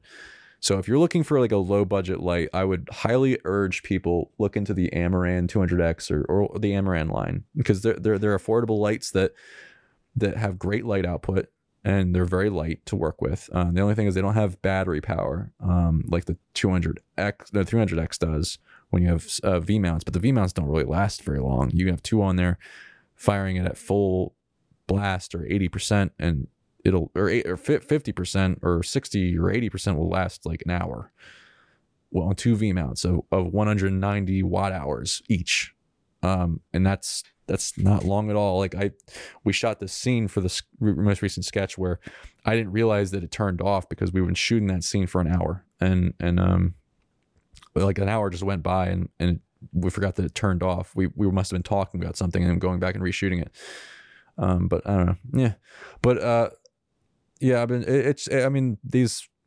going to be talking about anything new. If you want to learn about lighting and stuff, I recommend going on sets, working with people, watching videos on YouTube, and learning about it that way, listening to like Roger Deakins, all these different things, and figure out what works for you. And it's really, there's no set way of doing it. But I discussed Nolan's Tenet DP. Also, the way that they shot Full Metal Jacket was similar to Tenet's like a Christopher Nolan's most recent DP cinematographer, in that they lit the set and shot it so it felt like a documentary a little bit. So that was same with Full Metal Jacket. They lit the space, not the shots. Or they lit the scene, not the shots. Also on location, when you have your shots and lighting strategy loosely figured out, record a video note on your phone or your iPad or whatever, and to yourself to relook at later on set really quickly, or your camera. Yeah, like I especially like doing that with like an iPad or a phone. Like once I'm on location scouting, I have a plan for everything I want to do. I'll create like a really quick video of me walking around the set, showing myself references of everything, as wide of focal length as I can on the phone or something, and basically say, this is what the shots are. This is, we can hide this light over here, point it there. This is where the shadows can come from. All these everything I can think of, and basically have it all there, and then it's all baked into my memory. But if I want to check it, I can go look back, and sometimes it can save me, because I'm like, wait, is there something I can fit there, or what was there? Because you might not remember exactly what the set looked like, and you can go back and look, and sometimes it's in there. Sometimes if you're lucky, you actually filmed it, if you're just waving your fucking camera around everywhere. So that's something that can be really helpful. And then you on set, you can readdress it and look back at it. Logistics. Figure out as much as you can before the shoots. You learn as much as, and you'll learn more as you make more films. What are the best logistics to focus on and identify? How much time we have? Okay. Sorry, I'm just checking the time. So rehearsal. Some people vouch for them. Some people like not rehearsing to capture magic on set of the day of by shooting the rehearsal, quote unquote. From my experience, there's no right or wrong way to do it, but there's an expensive, risky way and the less expensive way that is also less stressful. And that second way is rehearsing ahead of time, much ahead of time. You might think that you cast the right actors, but even then you might You might show up and see their first performance of the scene and think, we have some work to do. That work could take 10 minutes or 5 hours. Why not do that when you don't have an entire crew, location, or equipment package, etc., on payroll, or you're just wasting people's time? Don't waste people's time. Do it when you just have the actors. So you're not wasting your time. You're working with them. You'll save money, mitigate big problems, and most of all, not waste people's time. But if you have the money and time to spend on set to do what you want, to spend on set, do what you want. But personally, I like doing this work ahead of the shoot so that the shoot runs smoother. And we can also do a lot more work on the performances. If a line isn't working, I can work with the actor to find out what will make it work. Sometimes smaller, like 1 minute shoots, things that are low stress, you don't need to do a rehearsal for them. But if it's like a very involved performance with a lot of different moving parts, I think I generally want to stick to doing rehearsals, especially if there's a lot at stake. Like you feel like there's going to be so many moving parts the day that you shoot that it would help to just get a good rehearsal. And also rehearsing it would help get the actors to a point where they can go through it fast and go through it naturally, probably. And you can kind of work with them on that. And doing rehearsal is nice because you're just focused on you and the actors. It's just you guys. There's no stress of the shoot. There is some stress of it being a rehearsal. You don't want to waste people's time, but you don't have the stress of the production, because sometimes that can literally choke out the ability to direct the actors, or not. And you have to gauge that yourself. You have to decide that for yourself. What is the best route for you? Sometimes, or in most cases, you might want to just not rehearse, because you might want to just get what you get on the set. It's up to you. You got to figure it out. I mentioned Judith Weston's book, Directing Actors. I like it if you do it like for like a short film or two, just to kind of learn what directions are actionable. But then at some point, I think I'll probably in the future just be throwing it away. Just focus on, in future projects, I think I've learned enough from it that I might not use it again. I don't know, but most likely probably not. Because I feel like I'd never heard of any directors that use it. So why would I need to use it? I think it's one of those things where you have to ask yourself, is this something that is commonly used? And if not, why are you using it? Maybe it's not something that really matters. Maybe it's something you're putting too much weight on. It is helpful to learn things for the first time and see, okay, this is an actionable direction. This isn't one. And then from there, you can kind of go from, okay, I've kind of got that down pat. And now I can come up with actionable directions on the spot based on my initial impressions of the script, and not overanalyze things and over direct things, which is what happened to me recently. And that led a comedy to being a stiff drama, which is terrible. I'll probably be doing a BTS documentary about it, because I have a bunch of BTS footage from both shoots. But yeah. So you'll save money, but personally, I like doing the work ahead of the shoot so that your shoot runs smoother, and so we can do a lot more work on the performance. If the line isn't blah, blah, blah. Okay, it's Judith Weston's books. It's a great resource. Sorry, I'm rereading this to make sure I get. Also, there isn't a single best performance, so you can find the best versions of them. Whatever. I don't know what I mean by that. Also, if you, well, I kind of know, but I don't trust myself from when I wrote this. Also, if you do the exercises, I think I talked adequately enough about, how to do it. This just cries out as bullshit to me, what I wrote here. There isn't a best performance, but that you can find one of the best. What the fuck does that mean? Honestly, I feel like anytime you're having the actors just play it naturally is probably going to be the better route in most cases. I don't know. Things I talked about before, if you remember. But anyway, let's move on. Sorry. So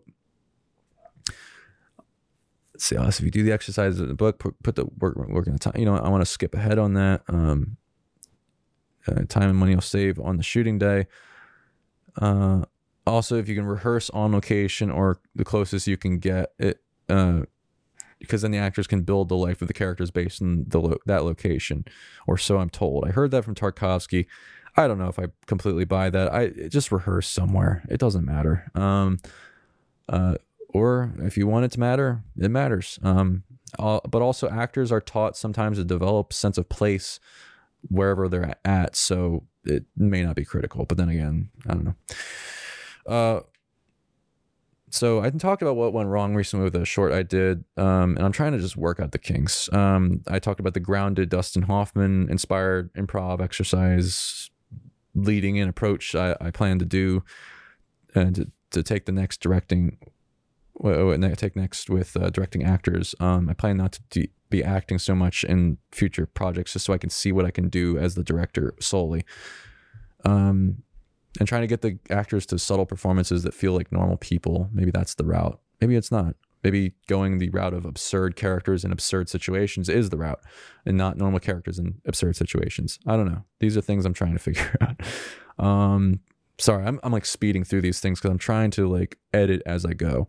I apologize for that. But yeah, you want to get them talking. I think I want to get people talking to each other as they talk in real life, not overly dramatic and contrived, but I'm going to try things. I'm going to figure out what works.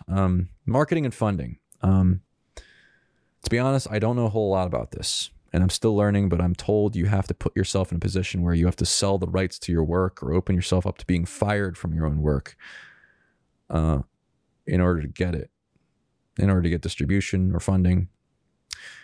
I think if you've done the amount of work I've told you about, these ways of thinking just seem, it's just not an option. Like I don't think it's an option to allow myself to be put in a position where if somebody doesn't like me and they paid for, you know, the production or something, that they just want to fire me.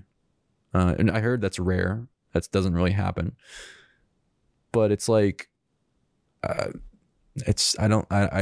I honestly would rather be making my own films within my own means, instead of risking years of my life being stripped away from me, so that, you know, just because of a stupid situation, or like just because like I allowed that like that kind of position. I don't know. I'm not sure my position on this.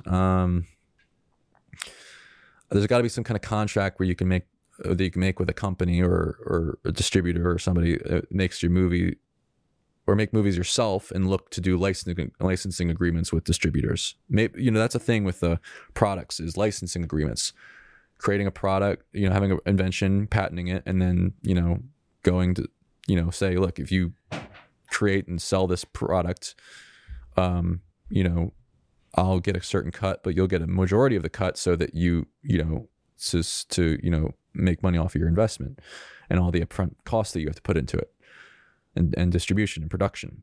But you're making the movie yourself within your own means, and if you make it well enough, why can't you do a licensing agreement then and get your film, if it's good enough, to go global, and somebody pay you, you know, a fee, and you can have it for like a you know, and maybe after a certain point, be able to get rights back to distributing your film yourself, which I think I might want to do. I haven't fully figured this out. At least future projects, I know. I want to be able to have rights to distribute my film myself, possibly, so that I can possibly create my own distribution platform. I don't know what it is, but that's a thought I've had. And then I can help other be the distributor for other people's films that I like. For me, I don't want to be, let me check. Yeah. For me, I don't want to be a writer. I want to make great films, not great screenplays. And there's a difference. So the idea I could be fired from my films and someone else could make them is not an option for me. It's not worth it for me. I'd rather make films that make no money than not make movies that I believe in, and that could happen, which is why I explore multiple avenues of making revenue or money other than just my films. I care about filmography, not films, in order for me to make greater films in the future. I care about my films, but I care about filmography too. In order to make greater films in the future, I need to make the best films I can make today. Sketches aren't films for me, or, well, they're starting to become films. And that learning process of doing those little small shorts or sketches, I think they're probably shorts now at this point, the way how involved I'm getting with them. That learning process would be stunted by someone. Also, the learning process would be stunted if I get taken off of a big project of mine before it's finished. But then again, because as you're, like I mentioned previously in the creativity section, that what you learn later in the process informs the early sections of the process when you go to make another film next time around. That gets stunted if you again get taken off of a big project you've been working on for years. But then again, David Fincher had a really crap experience on Alien 3, and he had an incredible turnaround and has made incredible films since. So many amazing films. It's just incredible. And so I could be wrong in that. Maybe that's something that helps you if you have a really negative experience. It depends how you come back at it. Sometimes you win, sometimes you learn. Let me see how much further we got. Okay. So more money isn't always the answer for making better films. If you're given more money, I've heard you're then supposed to find a way to spend it to make the movie better, which is absurd, but it is in fact some cases, or it's in certain cases true. You should, or the client will give that money to someone who is willing to spend it to get the most results. Or somebody said that to me. I heard that somewhere. The caveat to that statement, your goal should be to maximize your mental bandwidth on set as a director, with a caveat to, money doesn't always make for better films. The caveat is that your goal should be to maximize your mental bandwidth on set as a director, which is why multiple jobs such as acting, directing, or DPing and directing is a bad idea. Well, I don't know about DPing and directing still now. I feel like I've changed my stance on that since writing this, and why having more money can help the project. So figure out the most you can ahead of time. Time is your most valuable resource when you don't have much money to make films. I like I said, acting and directing and DPing is really tough, but I've done it. It's a lot of setting and forgetting it. But when you're acting, you can't actively engage with the other actors and steer the performance and know where it's going because you're in the scene. You just can't. But when you DP and direct, I feel like I'm enjoying that. I'm actually just really loving that lately. I'm okay with doing cinematography on my films I write and direct, as long as it doesn't interfere with the quality of the other elements of the film that the directing is supposed to be mindful of, i.e. the bigger picture, the performances, set design, all sorts of stuff. If I do rehearsal and pre-shoot practice and planning and what I've laid out so far, this can mitigate these pitfalls, like choosing the framing, all the lighting strategy, all the things I figure out ahead of time before the shoot day happens, for everything about how I'm going to shoot it and how I'm going to light it and everything, and how I'm going to capture the sound. All of that is, that saves me time to work with the actors, to work on, getting what we're after. And it helps me set up things faster. If the best cinematographer I can get can't do as good a job or better as me with cinematography, then that's letting me focus on the bigger picture and have a mental faculty to work with the actors, right, then it's best that I do the cinematography. It's like if I can't afford a cinematographer to do the job I'm hoping them to do, I honestly, it might just be fine for me to just DP my next feature film. I'm thinking about it. Like, but you know what? Fuck that. Like, I don't know. Like, there's so many great cinematographers I know, probably do a better job than me. But I just fucking love doing it. I enjoy it, and I love learning and getting better at it. So honestly, I could probably do better, make a better film with a better cinematographer than myself. I don't know if I could afford their rate. But the thing is, I do enjoy this process, and I'm getting better at it, and I love it. And I know my style. I know the way I want to work per each film down to a millisecond, because I am me. I know me. And that style might change on a dime based on something I've learned that is really impactful. And, it might come from an experience of, I didn't like shooting it this way, I want to shoot it this way.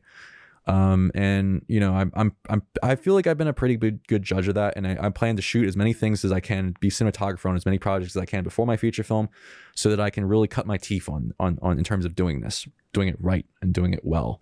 and being able to also learn how to be a good director while I'm being a cinematographer. A lot of times it's setting it and forgetting it. It's a lot of times it's setting up, it's using tripod shots a lot, because when you use tripod shots, you're not, if you're hand holding stuff, you're occupying your brain and your mental faculties so much that you should be spending on directing.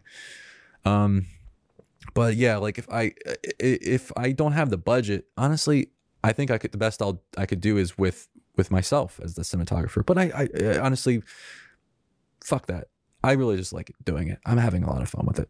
So I could probably find a great cinematographer, but I'm just having fun. If I can afford to hire the right cinematographer and keep the budget under a certain amount, which without cutting corners elsewhere, then I'd consider it. It's a possibility. But I'm having so much fun. So a lot of this I've rewritten, but yeah.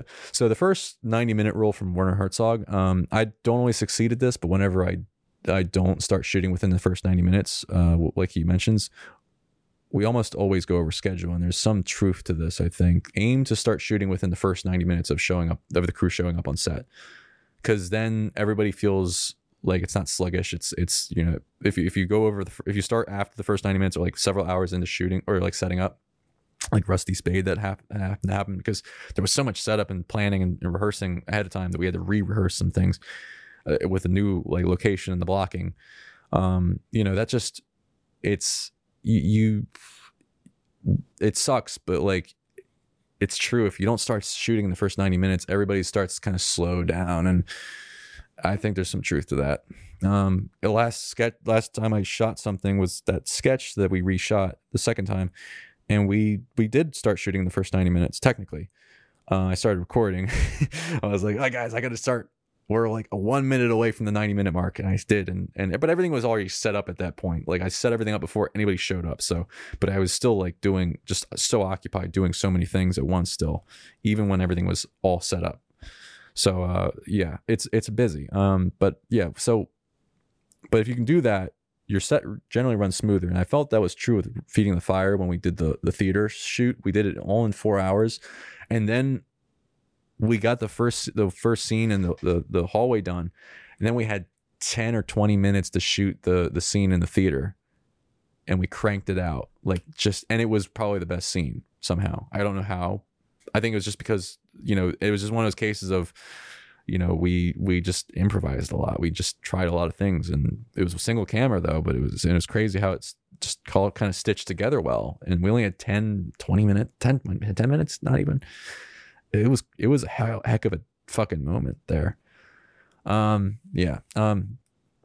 Also, I've started. I may or may not do this walkthroughs at the beginning of the day with people, at least with cinematographer. If I have a cinematographer, of all the shots we're getting, it may help with the crew so that they can know what the lighting setups are or not. But this might just be a waste of time. Using my hands and my eyeballs to give them a reference of the frame. This is what shot we're doing. Then we're going to cut to this shot, blah, blah, blah. But I like involving the crew. I like giving people an idea, walking them through it in person, showing this is what we're going to do today, blah, blah, blah. But it does take time, and I'm not sure if it's always practical unless I have a cinematographer. But that way, during the shoot, they have some idea of what we were doing so they can contribute ideas. And that's why I like doing it, is so that people can contribute ideas to what we were doing. I'm a big fan of that. Honestly, like one of my favorite filmmakers, Tarkovsky, I mentioned, he's a big proponent. He was a big proponent of involving everybody as a family in filmmaking. Everybody in the film is a family and living together and contributing ideas. It's a group effort. It's not the idea of the auteur theory is not entirely true. But I think you do need somebody with a vision for the script and who can be the arbiter of, is that a good idea or not? Like who can say, all right, I like that idea. I like where you're going with that. But generally, a lot of people come up with good ideas, and you don't have to tell them no. If you're listening, But if an idea is not working, give it a shot if you have time. But like if it really isn't working, it's like, all right, at least you tried it. Well, if you have time, like don't be trying everything. Okay. Yeah. Oh man, I'm burning out. I got to get through this. Let's see. Okay. Oh, we're almost there. Okay. Also, I've found it helpful to do a light rehearsal, like a once through with the actors before shooting. It helps me, helps the actors. We just go through the entire thing, all the scenes that we're going to shoot that day. They just rehearse it. They walk through it all. And it helps the crew too. They can see it for themselves, usually once through, and also block it on the location if we rehearsed at a separate location. How David Lynch refers to production, like crossing a bridge made of glass. Then when you get to the other side, it turns to steel. When you have a shooting day, that's so true. Like it feels like you're on a glass bridge and it could break at any moment. So you're being very careful. And then you get across, it turns to fucking steel. And it's like, oh, it was nothing, but it wasn't nothing. It felt like it could break at any moment, and it could have. I think that's a really good analogy. That's how it feels. How I edit. There's a book called In the Blink of an Eye by Walter Murch. I cut by the blink, or cut 4 frames ahead of the blink point, and I stand up and edit. Basically, there's this philosophy of whenever, when we cut, why is it that when we watch films, we see a cut when the first cut was presented in the first, like whatever, the first films that were made? Why is it that people didn't get up out of their seats and cry out at how unnatural that thing is? What is that? That was a cut? What the fuck was that shit? Why does it work? There's something organic and natural about a cut. And Walter Murch's philosophy, and he's edited like Apocalypse Now, he edited Godfather Part 2, The Conversation, so many great films. And he, in his book, In the Blink of an Eye, the philosophy he presents is that the reason why a cut seems natural is we see it in nature. Like the reason, why wouldn't it feel natural, is because if we never saw it anywhere in nature during the course of evolution, when we first saw one for the first time, we should have shuddered at it. We should have shouted at it. We shouldn't have wanted to acknowledge it, but it feels normal. It feels authentic. It feels natural. It feels real, organic. I don't know. It's because we do experience cuts in everyday life. Every time you blink, that's a cut. Every time I blink, if I move my eyes, a lot of times, if I move my eyes from here to there, if I move my eyes, I blink when I move my eyes. So like I close my eyes right before I move them, and I open them up, and my eyes are looking over there. That's a cut. That's a cut in real life. And so that's why they feel authentic. And so, and the best moments of when to cut are when you're editing and you're watching the footage, is when you blink. And there's, depending on the editing system you're using, you got to look into it, the key bindings, but you often set up the key binding yourself. But I think in Premiere, it's the star symbol on the number pad, and it's also, and in DaVinci Resolve, for me, it's the M stands for mark.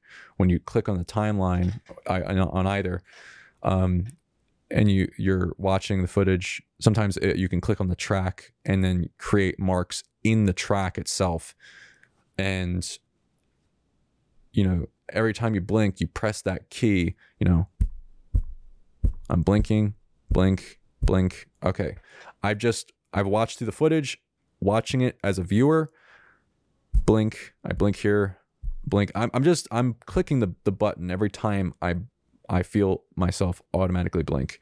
And sometimes you can force yourself to feel like you're blinking at a point, and sometimes it works, So you can, but it helps you create a organic limitation of when the cut should happen.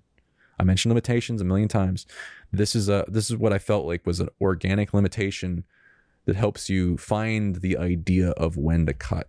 That seems and it's rooted in something natural in nature. It's something rooted in a real philosophy that makes sense. When we blink is such a primitive thing. It's been around since thousands of years. I don't even know how long. Millions of years, probably.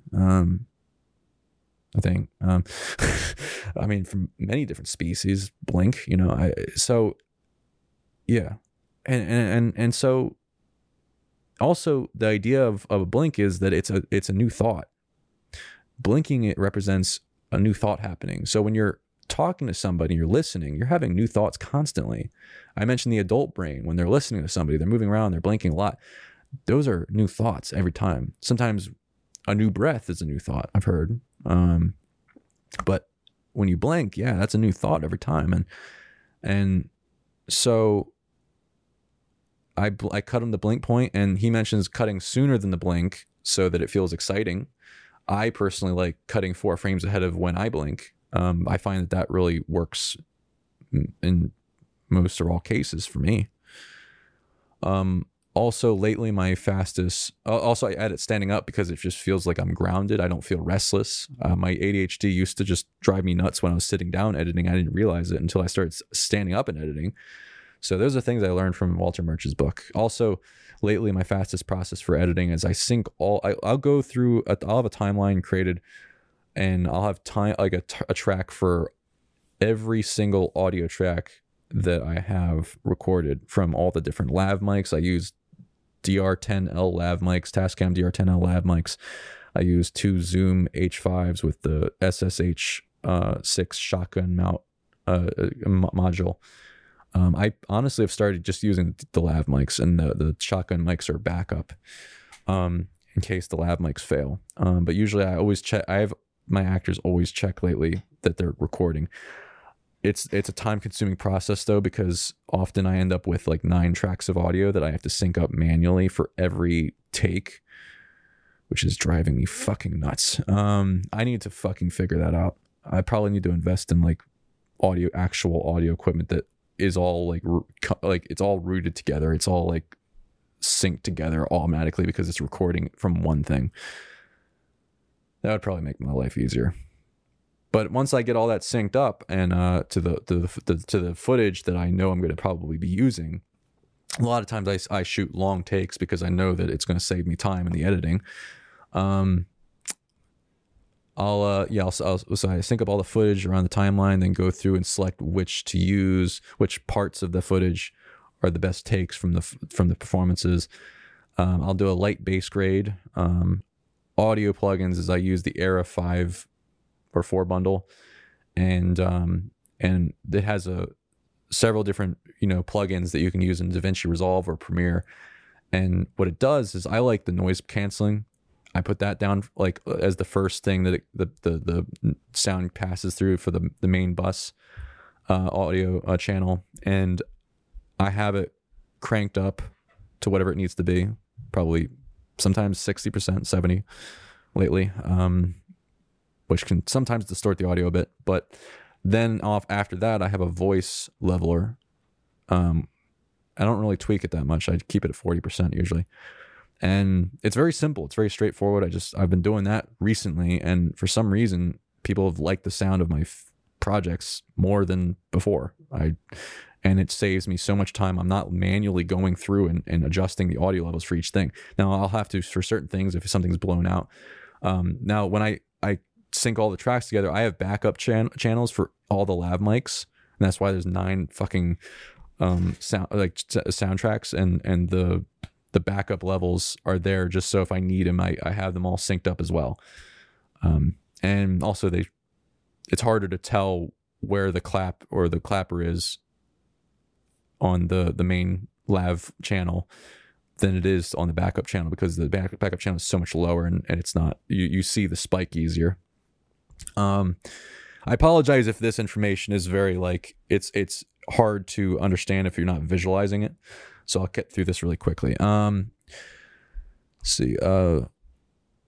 bass grade, audio plugins, noise cancellation, blah blah blah, and then I'll cut it together as well as I can, and then disable all the sound layers, and then I'll just turn on the sound at the points when a person's talking, and it sounds pretty good. Like it's like the microphone generally that is closest to the actor talking, or the microphone's capturing the actors talking at the moment, just turn those on.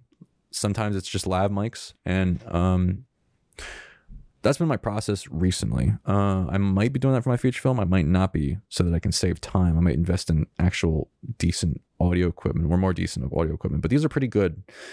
But yeah, so it is a pain to manually line up the audio tracks though. Yeah. Also, editing, I edit without music or temp music, unless a scene requires me to cut the music. Usually that's only for wedding videos or something. But I'll use what is it? I'll use temp music. No, I won't use music. Honestly, lately I haven't been editing with music. Like I also heard from Nolan that like in a Nolan interview that they don't edit to music until that the film is finished, and then they start bringing in music. When the film is cut and it's solid, then he starts bringing music. And I didn't know that, but I've realized that's true for me before I heard that, because, and the way he put it is, you can think that this pause is really artistic, but if there's music on top, if you take the music away, you realize that artistic pause is really just boring. And it's better to just, cut it so that it works without music. If you can get something working well without music, so somebody enjoys your film without any music at all, adding music, it just, it could either add to it or honestly, it might not. Lately I've been just like questioning whether music is important, because honestly, like it just, and this partly comes from Tarkovsky, because he believed that like a truly great film doesn't need music. And I'm trying to do that, to lean towards that, but maybe I'm forcing it a bit. But it's this idea that like, you want to allow the audience to choose what they think. And if music generally tells people what to think and feel, I feel. And, if I'm telling people what to feel, I'm not giving them the freedom to pick what they think and feel. And I'm kind of stripping them of their ability to make their own sense of what they're seeing, and I'm telling them what they should think about it. And that's why I haven't lately been using music, because I'm interested in exploring not using it, and I've found some success with it. I've found I generally enjoy when it's done well without music.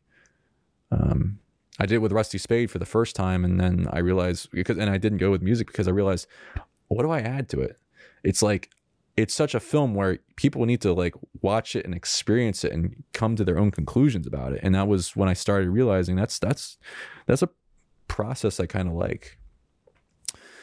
Now, bluntness versus kindness on set. Try to be kind, but let people know going in that you might have to be blunt at times with them at moments where you're running out of time, or because you're worn thin mentally by the production, and you may not have the capacity to be as kind as you want to be. It happens.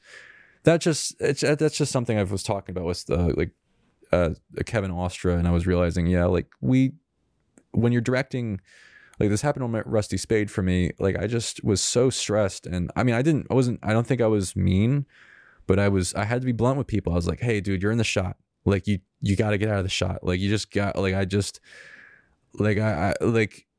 you just got to be honest with people. And sometimes honesty can be construed as rudeness to people, and it can offend people.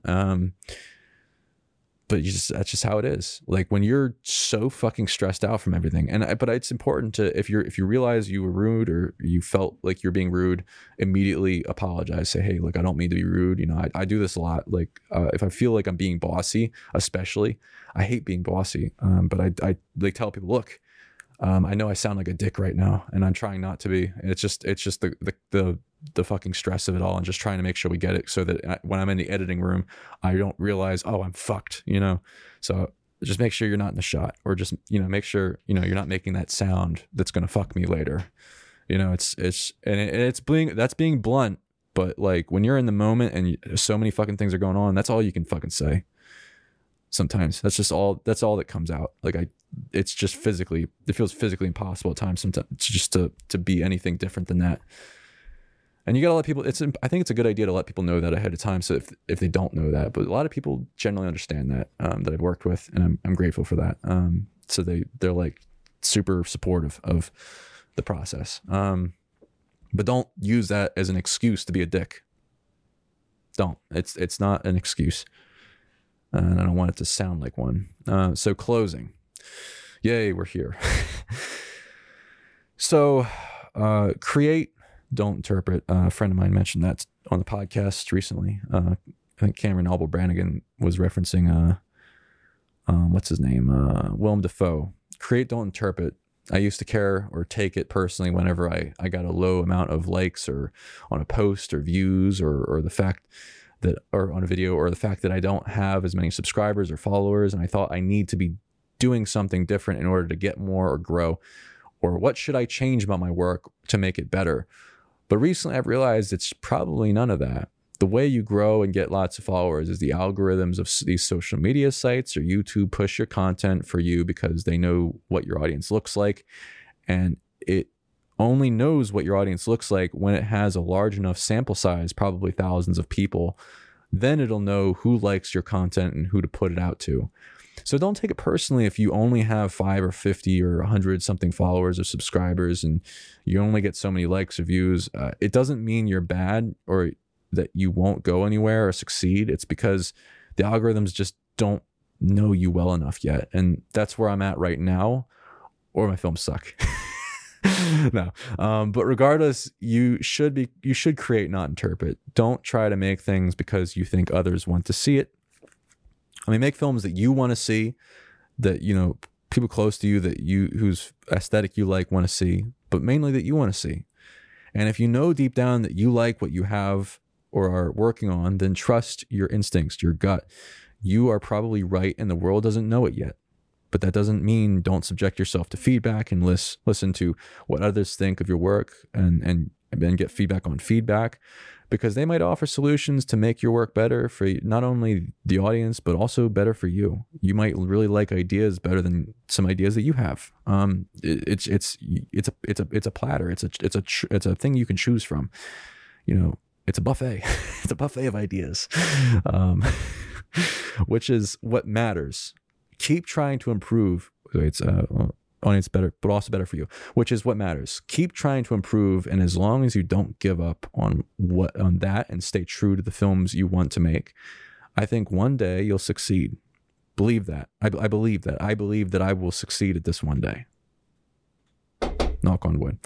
Open-ended question-based writing and creativity is a powerful weapon that can be utilized or used to create ideas out of thin air and find solutions to hard problems. It can literally be used to overcome feelings for things and people. It can assess your fears, your wants, your desires. It can writing is a tool to, you know, reapproach life and change the way, turn off, you know, things, turn off bad tape loops that are not true in your brain. If you sorry, I'm losing my place. You can identify and acknowledge things that you feel and approach them realistically. Like fears, like I mentioned, fears. They're all things that could, or you could think of all the things that could go wrong, write them all down, and then kind of come back to it and then assess realistically how could you mitigate those things that could possibly happen that you fear, so that you can figure out a strategy, a course of action to go through something that you fear doing and come out victorious and come out with it being successful. And a lot of that is in filmmaking. That's the case with filmmaking. You can think of, and also there's so many applications of writing that can be used to change your life and use them to make better films as well. My dream is to one day be in the same category as Quentin Tarantino and Christopher Nolan or Andrei Tarkovsky. I don't know. That'd be great. I mean, not to be revered, but to be understood. I want to, and this is a dream, you know, it might not ever happen, but I'm going to work towards it. I want to be what these filmmakers are to me. I want to make films that audience members want to watch more than once and still enjoy after the second, third, fourth, or even fifth viewing. Hopefully, that'd be great. There's something intimate about that, watching a filmmaker's work multiple times and still enjoying it. You feel like you understand them. And that's what I want, is for people to understand me. That's also why I also plan to have a podcast, so that people can understand me even better and my process. And if somebody likes my films, they can learn from me exactly what I did to create that effect in them. Like by this episode, you know? And maybe some people will be able to do certain things I try to do better than I can do it. And then I can learn from them. So I don't mind sharing my process, because I hope that somebody out there can do it better than me, and that I can learn from them, and I can be like, oh, that's a good idea. I'm going to try that. And make it my own thing, just like they made my thing their own thing. If that makes sense. So a lot of guests, when I ask them what matters most to them, mention leaving behind some kind of mark or a legacy with their work, that they have some need to be remembered. And I do think about that. There's always been a part of me that cares about that. But over the years, it's less and less, especially because of books like Meditations by Marcus Aurelius and the Tao Te Ching by Lao Tzu, some of my favorite books that I listen to on audiobook a lot. I still want to do great work, but there's a part of me now that says, even if I die with the best still in me and it never gets manifested, as long as I did my best to manifest it, that's what matters most. It doesn't matter to me that people know about me or remember me for thousands of years or even just a few days. What matters is that I created my best work, that I did my best. And yes, I just said I want to be understood to be this great filmmaker, like my favorite filmmakers, Tarantino, Nolan, or Tarkovsky, But that's a dream. That's my dream. And I can have my own dreams, just like you can too. And what I truly value most, is that I did my best to get there. I did my best with what I have. Whether I succeed or not is up to God and fate, as long as I do my best. And I do my best for the people around me. Thinking this way is hard. It takes discipline and requires you actively rethink and reframe things in this light. But as a result of doing this, I suffer less and less from this existential dread that inevitably comes from this worry whether people give a shit. Because nobody gives a shit. Who the hell cares whether people applaud your work now or later? All applause is just clapping of hands, and praise is clapping of tongues, as Marcus Aurelius would say. And we just like it because that means we're less likely to be thrown out of the pack and into the wilderness or stoned to death during caveman times. It's behavior built from evolution. And at the end of the day, who cares? I try not to care, and I try not to take things personally. I just care that I'm in service of God, and I do my best, and I'm in service of others around me, and my friends and my family and my loved ones. If my dreams come true of being understood and being recognized as a great filmmaker who influences others in a positive way, that's great too, but it could be fleeting. So I try not to rest my happiness on it. Yes, I hope I'm successful enough so I can keep doing my best at this and continue, spending my life making a living, making movies. But at the end of the day, ideally, I try to care about doing my best here and now to get there. And at the end of the day, that's what matters. And if I do my best, that's what makes me happy. I hope that some of this is helpful. If any of this was helpful to you, please tell a friend about this episode of the podcast. Help them out. Get this information to them. Or respond to this, comment. Let me know what you think. If you have feedback, reach out maybe. And if a friend did point this information out to you, this podcast, this episode, they recommended it to you, I think it's safe to say that they have your best interest in mind. They want to see you grow. They want to see you succeed and be happy in life. So appreciate them for this, and don't forget it. And thank you for listening to Tom Profit Take 15. That's a wrap. Thanks for listening or watching. Hope you enjoyed this podcast. For notes and links to things mentioned on the show, my films, the video version of the podcast, or selected clips from each episode, go to profitableproductions.com/podcast. Profitable is spelled like my name with 2 F's, 2 T's. Also, for updates on future episodes, follow me on Instagram at TomProfitTake and at Profitable Productions. Thanks again. Catch you on the next take.